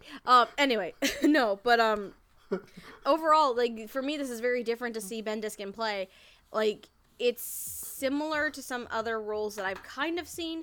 However, when he really, really gets desperate, as this character does, especially after what he finally does get what he wants, it becomes so intense and very, very, very, like, growly and like, holy shit, now I'm terrified of this man. Like, what the fuck? But yeah, like, I think given the circumstances, and especially for me, having heard Ben Diskin in a variety of roles, this is extremely different. And I think it's potentially one of my favorite performances of the entire show. Potentially. But we still have two people to cover, so... Okay. Roots? Yeah, I really appreciate the fact that both of our villains had sort of that air of ham to them. That sort of aristocratic snobbery that makes you just want to punch them both out. Oh, it's great. I want to punch their asses into the sun. Leave them to burn. But while DC Douglas was sort of the more traditional vampire villain of the two, like, Ben Diskin just... He got handed so much scenery, and he chewed it to a pulp. There was nothing left. There was nothing left when he was done. Everything was just destroyed. Like, it is absolutely fabulous and hammy, and, like, I play Kingdom Hearts. I watch Fate Apocrypha. I know Ben Diskin as the bad guy. And this sort of plays on that a bit.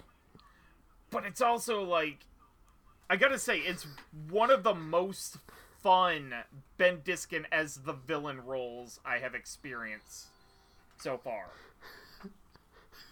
Like, it is just beautifully hammy, and then in the last episode when he goes berserk, like, he just has to do all that guttural growling and roaring and... Oh my god. I was done. Just so good. Both of them are just so good. Thumbs up. Like... I don't know how much more I can add to what was already said. Okay. I'm sorry for stealing everyone's thunder right now. I don't worry, I have plenty left to say. Cool.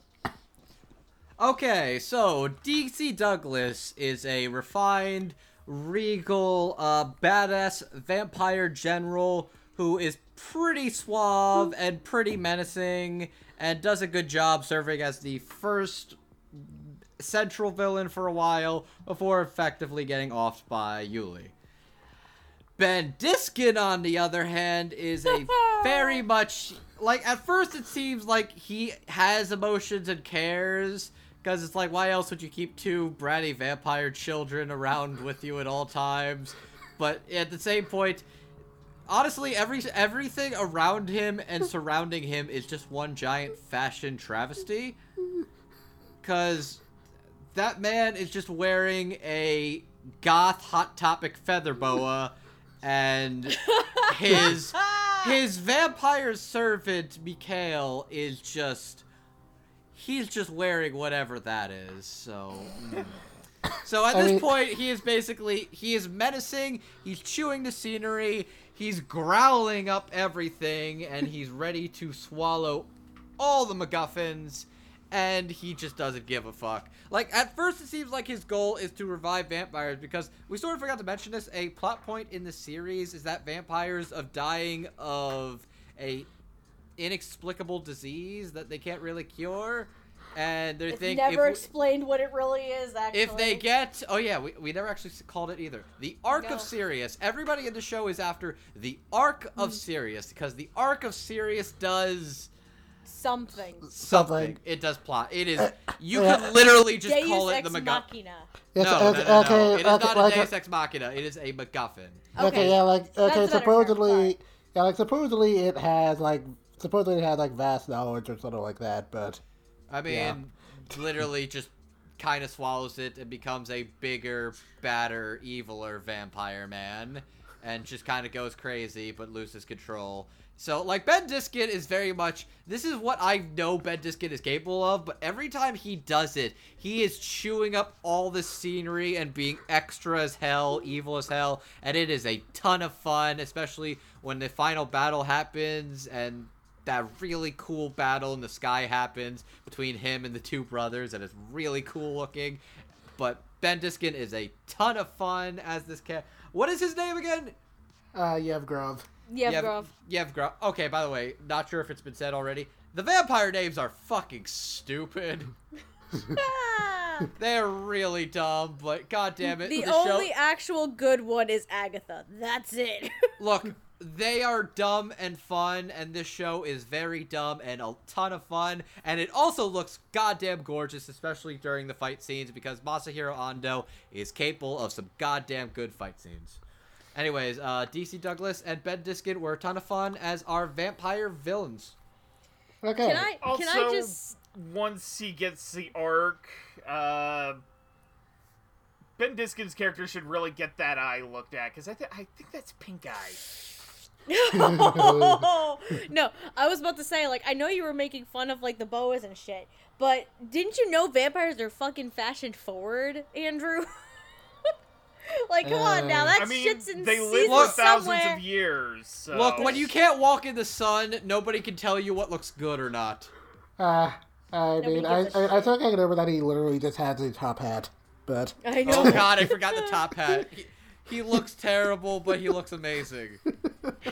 He's stupid and amazing at the same time. It's great. Yeah. Okay, so for me, so I've heard DC Douglas in a few things, the most proud of those being Kamoshida in Persona 5. And while that character is also pretty despicable, Kirsten is a bit more sophisticated, if you will. Like, he's like that snotty rich dude who won't actually go around yelling racial slurs in public, but he definitely believes he's superior to everyone else. And DC Douglas's performance... He was Kamoshida, wasn't he? Yeah. He was Kamoshida. Yeah. So he's definitely the kind of guy who believes he's superior to everyone else, and DC Douglas's performance oozes that sense of slime very wonderfully. It's certainly an interesting contrast to his Kamoshida, and in a lot of ways, this guy kind of reminded me of Chris Rager's character from Yamato, since both feel very much like the kind of guys who would go on and on about belonging to the quote-unquote superior race. So needless to say, I was pretty happy to watch this guy get fried. And DC Douglas finding enough smugness to the performance to make that feel extra satisfying. And all in all, I was pretty impressed on this one. As for Bendis and Jez Grove, ooh boy, ooh boy, ooh boy, ooh boy, ooh boy, ooh boy. So I said this way back in the Erased episode, but one of my favorite things about Bendis as an actor is that no two roles of his are ever played exactly the same. Like, even when he's using a similar vocal register that you can kind of recognize from another thing, he always brings enough energy to a performance to make each character he plays feel very distinct. This particular role is a lot more on the gruffer end of Ben's vocal register than some of his other roles. And he manages to ooze enough menace and swagger to make the performance sound very distinctive from the get-go. So, like Kirstner, Yevgraf is also very much aboard the We Are the Master Race train. The Master Race train, my bad. But whereas Kirstner is a lot more, like, flamboyant and condescending about it, Yevgraf is a lot more, like, apathetic to people who he believes are below him, and even his minions are no exceptions. So, one of my favorite bits of his was in episode 10 when he, monologues about the potential end of his race. And while you can, kind of tell that Yevgraf probably does maybe generally want to save his people, it's less because he cares about them and more because he, can't bear the thought of vampires not being superior. And Ben's delivery gives off a sense of a mix of anger and pride and kind of helps to make that scene feel, a little bit more intense than probably needed to be. Plus, once he swallows the Arc of Sirius, he's like, okay, now I'm actually superior, so fuck all of them. Yeah, it kind of seems like at the same time he has, because remember the scene where he's talking to the elders, which, by the way, all three of the elders were fucking upside down. I'm like, how can you survive that for, a set period of time? Okay. It definitely seems like it has, some vampires. kind of, yeah, I know, well, blood rushing to the head, what the fuck? But, anyway, it seems like Yezgov does kind of have some kind of inferiority complex to an extent, too. Because the others are like, fuck you. What are you fucking doing? No. I mean, also, to be fair, your blood can't rush to your head if it doesn't move. This is true. My point being, this character seems to have a slight inferiority complex because the elders are just like, nah, man, if we die out, we die out. Oh no, I hear you. But I just had to make the joke. That's the point I was getting at. But yes, make the jokes. I had to do the pointed head joke. Yeah. Ah. Okay, yeah, so of course, as good as all the serious stuff is, it would be a Bendis performance without some fun quality him. And when Yevgraf gets his head on the arc and goes nuts, Ben goes equally nuts, and it makes Yevgraf getting demolished all the more satisfying. He also gets a lot of, really good one-liners, too, when he goes nuts. There's this really prominent one I remember where, he's mocking Yuli, and he says something akin to, oh, you're a flea bag, it's fitting that you would die on all fours. And I was like, oh. Oh my god, yes. That was great. I'm like, oh my god. Making dog jokes. The majority of the dog jokes came from just Ben. That was it. I was done. It was just Ben who made the dog jokes, basically. Plus, you want to go about the whole master race thing, he's literally being racist to the dog people. Yes, he is, actually. Speaking of which... yeah. Yep, okay, yep, it is finally time to get to the dog people here. And the half-dog person now. Yep, so we have our last two characters, Yuli and Mikhail. I like to call this section Two Stupid Dogs. Werewolf bar mitzvah, spooky, scary, boys becoming men becoming wolves. God we went in two different directions with this, but I respect neutrality in a way. Anyways, Jet, who are they? So Yuli is a werewolf thought to be the last of the Sirius tribe, and has devoted his life to hunting down vampires to avenge his family, whereas Mikhail is his brother who was thought to be long dead, but was turned into a vampire by Yevgraf in order to help him find the Ark. It's the Seraph complex all over again. Except this time they're actually blood related. They're actually blood related this time. Yeah. And only one of them looks like they shop at Hot Topic. Two brothers who are actually brothers. Bravo. You're And putting then Rick and Morty into suddenly this. UFOs appear and God, I used to be able to do that whole, like, impromptu Rick and Morty thing, and I can't anymore. You're better off for it. Anyway. So playing Yuli, we have Koi Dao, and for Mikhail, we finally get to talk about Billy Comets. Woo! Hey! Is it Comets? I've been trying to figure this out. Is it Comets or Comets? I honestly have no Comets. idea. One of those Billy! His name is Billy, that's all we need to know. two. Anyways, what have these two done, Jet? So Koi Dao has done such roles as Ray Kiriyama from Mars Comes In Like a Lion, Brian Brandon from Be the Beginning, and Flat Escardos from Fate Apocrypha, and also Guy Ogata from Sword Guy the Animation. Billy Comets, on the other hand, has done such roles as Yuya Kanzaki from Aiko Incarnation, Metal Lee from Boruto Naruto Next Generations, Josuke Higashita from JoJo Bizarre Adventure, Diamond is Unbreakable, and Sei Ichijo also from Sword Guy the Animation.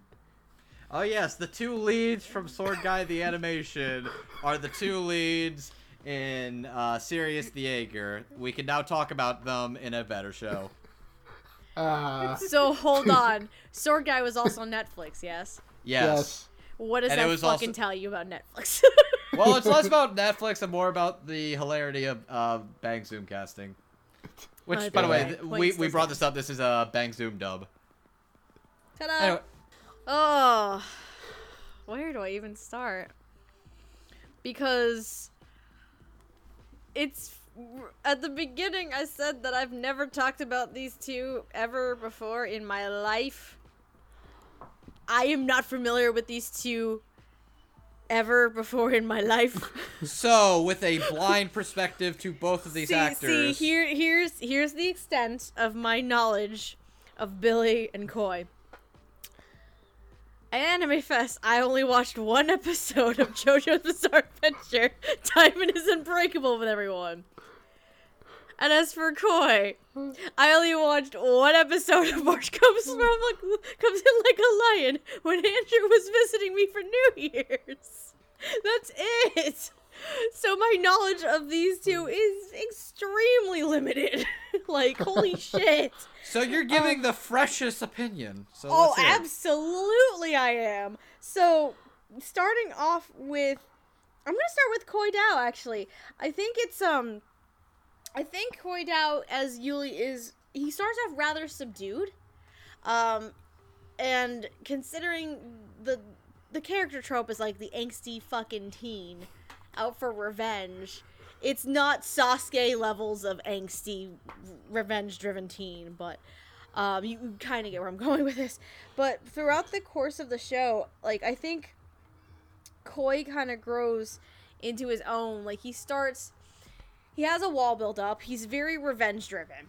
But as the show goes on and you start learning about him more and he starts getting to know people, I think especially with there's two relationships he has where I think he really kind of starts bringing the walls down and trusting people. It's his relationships with Willard and Philip. Like, he suddenly now has, like, a father-son relationship with Willard, which is something he doesn't have because at this point he doesn't have really any family. And his only family at this point is with the vampires. So that kind of sucks. And then you have... Philip is basically, I would say, he ends up being the best friend in the situation. Despite them not... Well, I can't say Yuli didn't like Philip. It's not really implied if he ever liked him or hated him or anything like that. Despite the relationship being kind of heated, in a sense. But, like, as the show progresses, I think Koi got to be able to relax a bit more, got into it a little bit more with the complexities that Yuli has and the moral questioning and the ethics that he has to go through in terms of, but my brother's a vampire. I said I was going to kill all vampires, but wait, what about this and this and this? And it kind of, I think for him and his character arc, it leads up to a really nice conclusion where he decides that he wants to create a world where everybody can coexist, at least on fairly equal terms, whether it's a Sirius or a human or a vampire. And I think it's very interesting seeing that through line for Yuli's character, and I think Koi portrays that very well. Billy Komet's here. He comes off at first kind of ominous in a way. It's a very both ominous and rather stoic. Like, you don't see his true intentions. He has this wall up, so nobody can get in and nobody knows what's going on. But you see in the flashbacks, and then I think as the series progresses, you start to see his true intentions. Like, he's doing everything he can to keep his little brother alive and to help him, like, stay away from all these problems that he's been dealing with for the past, 10 years, I think it is. But I'm between the two of these performances, I'm kind of floored by Billy. Like, I'm probably the most impressed with Billy between the two of them, because probably more because Mikhail. Thank you. Yeah, Mikhail. Mikhail. It's Mikhail. They pronounce it as Mikhail. The serif comparisons don't help with a name like Mikhail. Mikhail. Just call him Mikey if you're having trouble. I'm calling him Billy. That's his name. Billy, I think Mikhail's character has probably one of the more complex through lines. Even more complex than Yuli's is, actually. Because you see this turmoil that Mikhail is going through from, like, oh, look, I'm being forced into being this vampire and being this blood pack with this stupid asshole, and doing his bidding, and he lets me do what he wants. Like, he lets me do what I want. And then all of a sudden it's like, nah, fam, you failed one too many times. Your ass is grass. And he just, like, controls him, and it's just the minute where Ben Diskin's character starts really actually putting the full control of the blood pact or blood bond with him, it's like, holy shit. Like, Billy is gone. He goes almost primal at some points with it, and it's just, holy mother God. And you feel bad for the guy. He's gone through enough as it is, and he only wants to do things to help protect his brother. So I think both of these gentlemen, like, as my first full-fledged outing with both of them and hearing both of their voices and their ranges, I loved them to death. They were fantastic. But in all honesty, I think Billy really impressed me more between the two, mostly because of the character of Mikhail itself. But yeah, I really love both of them. Let's start with Koi Dao. I like how he started the show off as, like, a little ball of angry, and, like, I love how his character just sort of complicates as the show goes on, and, like, it's a fun performance, and I really like Yuli's character arc, especially at the end when he has the arc in his body, and he just does that monologue with the vampire twin, and whatever happened after that happened after that. We're not gonna dig that back up. But I like that he just has these moments where he can be, like, angry, and then he gets these really quiet and subtle moments. And, like, God, I'm really happy I get to talk about Billy Comets, because unfortunately, I had Toonami for a long time, and now I don't, so I don't get to watch Diamond is Unbreakable. At least you had Toonami, period. Look, it's gonna be on TV sooner. Not TV. It's gonna be on DVD sooner or later. Oh, yeah, I know. But, this is, like, the first time I really get to hear Billy Comets and, like, talk about him here, and I really like his concerned brother performance, and, like, in the last episodes when he goes berserk, like, oh my God, it's all good stuff. I felt for him. They both did a real good job. Like, thumbs up. I really hope to see Billy Comets in, like, a lot more, and Koi Dao has just impressed me with just about everything I've seen him do, so, yeah. Okay, Andrew. I'll start with Billy as Mikhail, the vampire fashion disaster that he is. First and foremost... You mean vampire fashion forward that he is. Whatever. Don't even front. Regardless, Billy Kometz as Mikhail is very interesting. He sounds very casual. Like, he has a very distinct and interesting, appealing voice. You can tell he's an older Big Brother kind of character, especially with the origins of them in the past in Dogville. But also, just as an FYI, I love the Edie of the show because it's just the two of them. Cute. It is the cutest thing in the world, and it makes my heart melt every time, and I love it. I love it too. But Billy is he does a very good job being this dramatic, conflicted character who's trying to choose between the cage that he's living in or the home that he used to know. And it's really compelling to see him interact with Yuli and the things he'll do to try and help his brother out, the things he wants to help out with. And those battles where they work together are really cool. And the final battle is like really tragic but kind of badass at the same time. I think Billy Kometz has a very distinct voice. And pretty much in the past year or two, he has really made a huge name for himself. And while I'm not going to say this is like the best he's ever been, he does a pretty stellar job with this role. Koi Dao as Yuli, though. Koi Dao is an actor I was already super impressed by in March Comes In Like a Lion. I adore everything he does with Rei Kiriyama, and I want that season 2 on streaming as soon as fucking possible, please and thank you. But as Yuli, this is basically, what if Rei Kiriyama was Eren Yeager? Which I now realize the irony of the fact that he's a Yeager. God. And now You realize went there. I went there because it's the same thing, is that his goal is, I want to kill all the vampires, Oh, aka God, you're I want to right. kill all the titans. But that's his goal through half of the show because vampires killed his brother and his family, and then he's like, oh wait, no. Clearly, my my brother- Sasuke Uchiha connection does not fit anymore. It Eren doesn't Yeager. fit anymore. It's Eren Yeager. You are not wrong. But here's the thing that I find really interesting about Yuli as a character.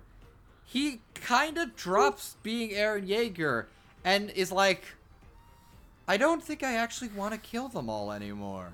Good. What do I want to do? This isn't what I want, but what do I want to do? Good. You. I don't have to go, you find should that never path go, for myself. Sorry, you should never go full Eren Yeager. Especially in current manga chapters, but that's that's for another time. But yeah, no, he finds his self. He finds his self. What is it? Self-searching, self-reflecting journey that he goes There on it to is. find what he wants, because he doesn't want to just kill the vampires. He actually wants to help and work together and coexist with different races. He wants to coexist with the humans. He wants to coexist with the vampires. He wants to coexist as a representative of his tribe. And it's kind of interesting to see a character like him go from angry, angsty, I want to kill everything, to I want to help everybody. I want to help my brother. And I want to help people. And I think that's really interesting and admirable. And Koi Dao does a stellar job showing that empathetic, that angry boy, like that angry boy who wants to kill and murder and go feral. And also this empathetic person who wants to change the world for a better. And then by the end of the show, he basically becomes an immortal wolf god. But yeah, no, I really enjoy Koi Dao a lot as Yuli. Yuli was a much more interesting, enjoyable character than I was expecting him to be, and I was kind of compelled by both him and Billy as Mikhail. They did a stellar job, and they basically, like, held the show for me. For me, starting with Billy comments, it kind of sucks that we haven't really gotten the chance to talk about him until now. But he also happened to star in some shows that weren't very good, and also JoJo's, but figuring out how to cover that as a whole other issue entirely. Either way, I've really enjoyed him in basically everything I've heard of him so far, and this one is no exception. And so for the first few episodes, he plays Mikhail as being very aloof, since, we aren't totally sure what his deal is at that point. While there's like occasional hints of antagonism in his voice, you never really get the impression that he really wants to harm Yuli if he can help it. And it turns out that was very intentional, because we eventually find out that he's just being controlled by Yevgrov through their blood pact. And from that moment on, he plays Mikhail with like a very strong sense of warmth that makes it pretty easy to feel sorry for what happened to him. especially in episode 11 where Mikhail kind of breaks down over his failure to protect his only brother, and Billy's performance really did a lot to help Mikhail stand out to me more than he probably would have, and it really makes me hopeful that we'll see Billy in a lot more things going down the line. And also I gotta say, like, Mikhail got done dirty at the end, but... I mean, at least, here's the thing. At least they didn't cop out and bring him back. I would have been very mad as a cop out to bring him back, though. Fair. Okay, yeah, this is true. Like, the second if that happened, I would have been done. Like, it is as much of a bad moment it is, and it's like, no, we don't want to see him go. It's like, it would have been a complete cop out if they revived him. In all honesty. Right. Okay, as for Koi now, seeing him here as Yuli was very interesting for me, because the last time I saw him as a lead character was Guy Ogata in Sword Guy, who was so inherently edgy of a character that his arm is literally a sword that brings nothing but pain and misery to his loved ones. Like, that is literally a plot point in that shit. I know nothing about Sword Guy. This is a fucking thing. Yeah, it's his sword is his arm is literally a sword. And his whole thing is that, oh, this sword arm brings nothing but pain and misery to people. Like the sword arm possesses him and makes him kill people. It's really weird. It takes the phrase down sword arm to a whole new level. Like, fun fact, like, somebody involved with Garo was involved in the manga of Sword Guy. I can't remember who. I think it was one of the writers. Oh no! No, I think it was like whoever. I think like whoever designed the armor did. Okay. It was like the designer of Garo, I think. Lord. Yeah. Okay, that explains Down, sword hand. Down, sword hand. Okay. So needless to say, I was pretty worried Yuli might be a repeat of that. When he started off the show feeling bloodthirsty for revenge, but that goes away pretty quickly, and Corey's performance ends up being a lot more nuanced than I was expecting. Over the course of the show's run, Yuli goes from wanting to avenge his fallen people and, exterminating all the vampires, to realizing that, hey, some can be good, hey, some are good, some are bad, and, there's good and bad people in any race. And he decides to instead dedicate his life to honoring his people by coexisting with others. It's simply not the route I expected the show would go in, and Koi manages to make every aspect of Yuli's transformation feel believable. So much so that I'd have a hard time knowing out just one specific scene that stands out for him. But I guess if I had to, though, it would probably be the confrontation between Yuli and Professor Willow, like right after Yuli discovers the truth about why the Sirius were attacked. And it was a good one because, Yuli was going through a lot of mixed emotions through that whole bit, and kind of questioning if he could ever, really bring himself to hate the man who's raised him. And Koi's delivery got all that across pretty well, and I was really impressed by it. So I can't quite say this is my favorite Koi Down performance because, Rei Kiriyama from Mars Comes In Like a Lion exists, and that'll probably always be a tough one to beat, but I'd put this on a pretty close second, I guess. And with that, it is time to move on to final thoughts. Oh, I guess it means me, huh? I didn't expect to enjoy this show as much as I did. And side note, first of all, because this didn't get brought up, one, the music is pretty awesome. First of all. Oh, yeah. And two, what's funny is the character designs remind me a lot of Bungo, which is very weird. And I mistook this as a Bone show, and then I learned it was PA Works. I'm like, wait a second. And then I looked at the character designs, I'm like, these people didn't even work on Bungo. What the fuck? Anyway, to be fair, Matsuhiro Ando, blah blah blah, Bones. Ah, yes. Okay. There it is. But anyway, that being said, this show, the show itself, not the greatest thing in the world, not as outstanding, anything like that. The dub itself, though, is really solid. I like the casting, I like the direction, the writing is solid. Again, kind of like what I was saying at the beginning, it brought some good performances from actors that I've never heard of before, because again, I don't talk about California dubs that often, unless Jet drags me into shit. And then it has a mix of performances from actors that I'm heard in name only, but haven't really heard anything, aka Billy and Koi.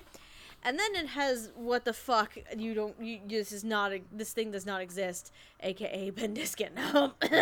But overall, it's really solid it's actually really solid dub for a show that's maybe not the greatest thing in the world to me. It is a fun show though. It's very much a fun show, a good, easy marathon, like popcorn material kind of thing. And if that's your kind of pace, you're going to love the show, and I think you're going to love this dub as well. So overall, very solid dub efforts. Kudos all around. Bravo. Yes. Yeah, this is a really fun, dumb show, and, like, I had a lot of fun watching it. The dub is really good and really solid. I just kind of wish we would have been able to talk about this, like, 4 or 5 months ago. Like, as it was finishing airing in Japan, because Netflix. Yep. Yay, Netflix. But on that side of things, I'm kind of glad they're going with more the ONA self-distribution method for stuff like Ultraman. But it's kind of a not here nor there matter, but it does need to be brought up. Look. We've talked about Netflix and their bottles here and there. We've said all we could at this point. But yeah, it's just one of those things that annoys me about this, because I was really looking forward to this show last summer. So, but I'm glad that Bang Zoom got to spend what time they needed to get this dub really nice and polished, get everything ready to go, because it's a very good and very solid dub. I would probably own this if the opportunity ever arose. I will say that I don't think the show itself is a standout piece of media or something I'm going to remember in the future down the road. That being said, this is a show that is a ton of fun, looks really good, has some great action, has some very fun character moments, and has a very strong dub attached to it. I very much did enjoy a lot of things with these characters. Some characters I wish got used more, especially the likes of Ryoko and the entirety of Yuli's Jaeger Squad. But there's some surprising character moments that really did give me a surprise, and some endearing, interesting, empathetic moments. And it's a show that's kind of goofy and dumb, and it feels like a show that is aware it's kind of goofy and dumb. So I'm never, upset or angry. It's just kind of it feels like it knows it's goofy and dumb. It's vampires, werewolves, and sometimes Frankensteins, much to my girlfriend's anger. But it's a ton of fun. Why you bring this up? Yes, it's very self-aware, in all honesty. It's a ton of fun. It's an enjoyable 12-episode watch. I had a lot of fun watching it, and the dub is pretty damn solid. I mean, screw it. If we're gonna go that route, let's bring in the creature from the Black Lagoon, the Hunchback of Notre Dame. Let's do it. Do it, guys. Why you have Season 2. Sorry, that still made me mad that they half-assed it. Andrew, why you do me dirty like this? You bring up Frankenstein's monster again. Why? Why you do me dirty, honey? Keeping my mouth shut at the phrasing. Jet, please move on. That was on purpose. Okay, so this show was a little bit of a surprise for me. I came in expecting some good, dumb fun with vampire hunting, and while I certainly did get some of that, this also provided some occasional insights into, things like the dangers of xenophobia and the importance of family, which was a little bit more than I expected what we would get from an otherwise very simple action show, so I thought that was a little nice, even if the show didn't, totally capitalize on that stuff. The dub certainly helped with a lot of that, as a lot of the performances really did a lot to throw me into the show's atmosphere. Well, not every single one of them was a knockout. The ones that delivered really, really delivered, and it helped to make this a very solid experience. In a sea of great shows from 2018, it's kind of a shame this flew under the radar a little bit thanks to Netflix. But hopefully now that it's available, it'll get a little bit more traction since it's a pretty decent little series. And on that note, since we've brought it up many times, if you want to check out Sirius Jaeger, you can currently only do so on Netflix. Dull So- surprise. More or less, but I mean, but it's okay because as we speak, you probably have a Netflix account, or you probably know like 10 people with a Netflix account because who doesn't have a Netflix account? So look, you could sponge off somebody, and you probably already have somebody sponging off of you if you're not already sponging. Anyways, you can watch it on Netflix legally in English, Japanese, and several other languages. Yes. indeed. So before we go, do you guys have anything you want to plug real quick? Anyways, my name is Andrew, aka Classy Spartan. You can find me over on Twitter at Mangaman9000. You can also find me as a moderator for the Funimation forums and Discord, as well as a co-host podcaster for Surreal Resolutions podcast ONA. My name is Okay. Stephanie. You can follow me on Twitter at Lilac Anime Review, with review being spelled REVUE. I also have a blog, lifeandtimesoftaku.wordpress.com, which I need to update, which I haven't done in a while. I'm terrible at it. I'm sorry. I'm done. Okay. Roots? Yep, Roots of Justice on Twitter. Hi. Blog stuff coming soon. Hi, Roots. How are you? Okay, as for me, you can find me on Twitter, Jet in Neverland, or at Divine Nega, where I will usually be talking about cartoons or anime or what have you. I also occasionally write things on my blog, Animation Infinity. This season I'm doing reviews for The Promised Neverland. You can also find me on Podcast ONA alongside Andrew and some other fine people where we occasionally talk about anime news and stuff. As And- for are you? I was gonna. No, you can do that. Go ahead. I don't remember the whole thing. As for Dub Talk, you can find us over on YouTube at Dub Talk Podcast. You can also find us on Twitch, Tumblr, Instagram, and I think it's Twitch, Tumblr, Instagram, one of those. Anyways, if you like And what we Twitter? do, and Twitter, that's the big one. We use Twitter's that one the regularly. big one, babe. Stop. Oh, let me do the thing. Okay, thank you. It's not even your responsibility, you asshole. Okay, anyways, you can also, if you like what we do, you can offer us a Ko-fi and give us a little money, and yeah. If you like what we do these weekly, and it's a ton of fun, and if you've made it this far, thank you very much for sticking with us, and we hope you tune in next time. Yeah. So, thanks everyone for tuning in, and Otaku on, I guess. When you try your best, but you don't succeed.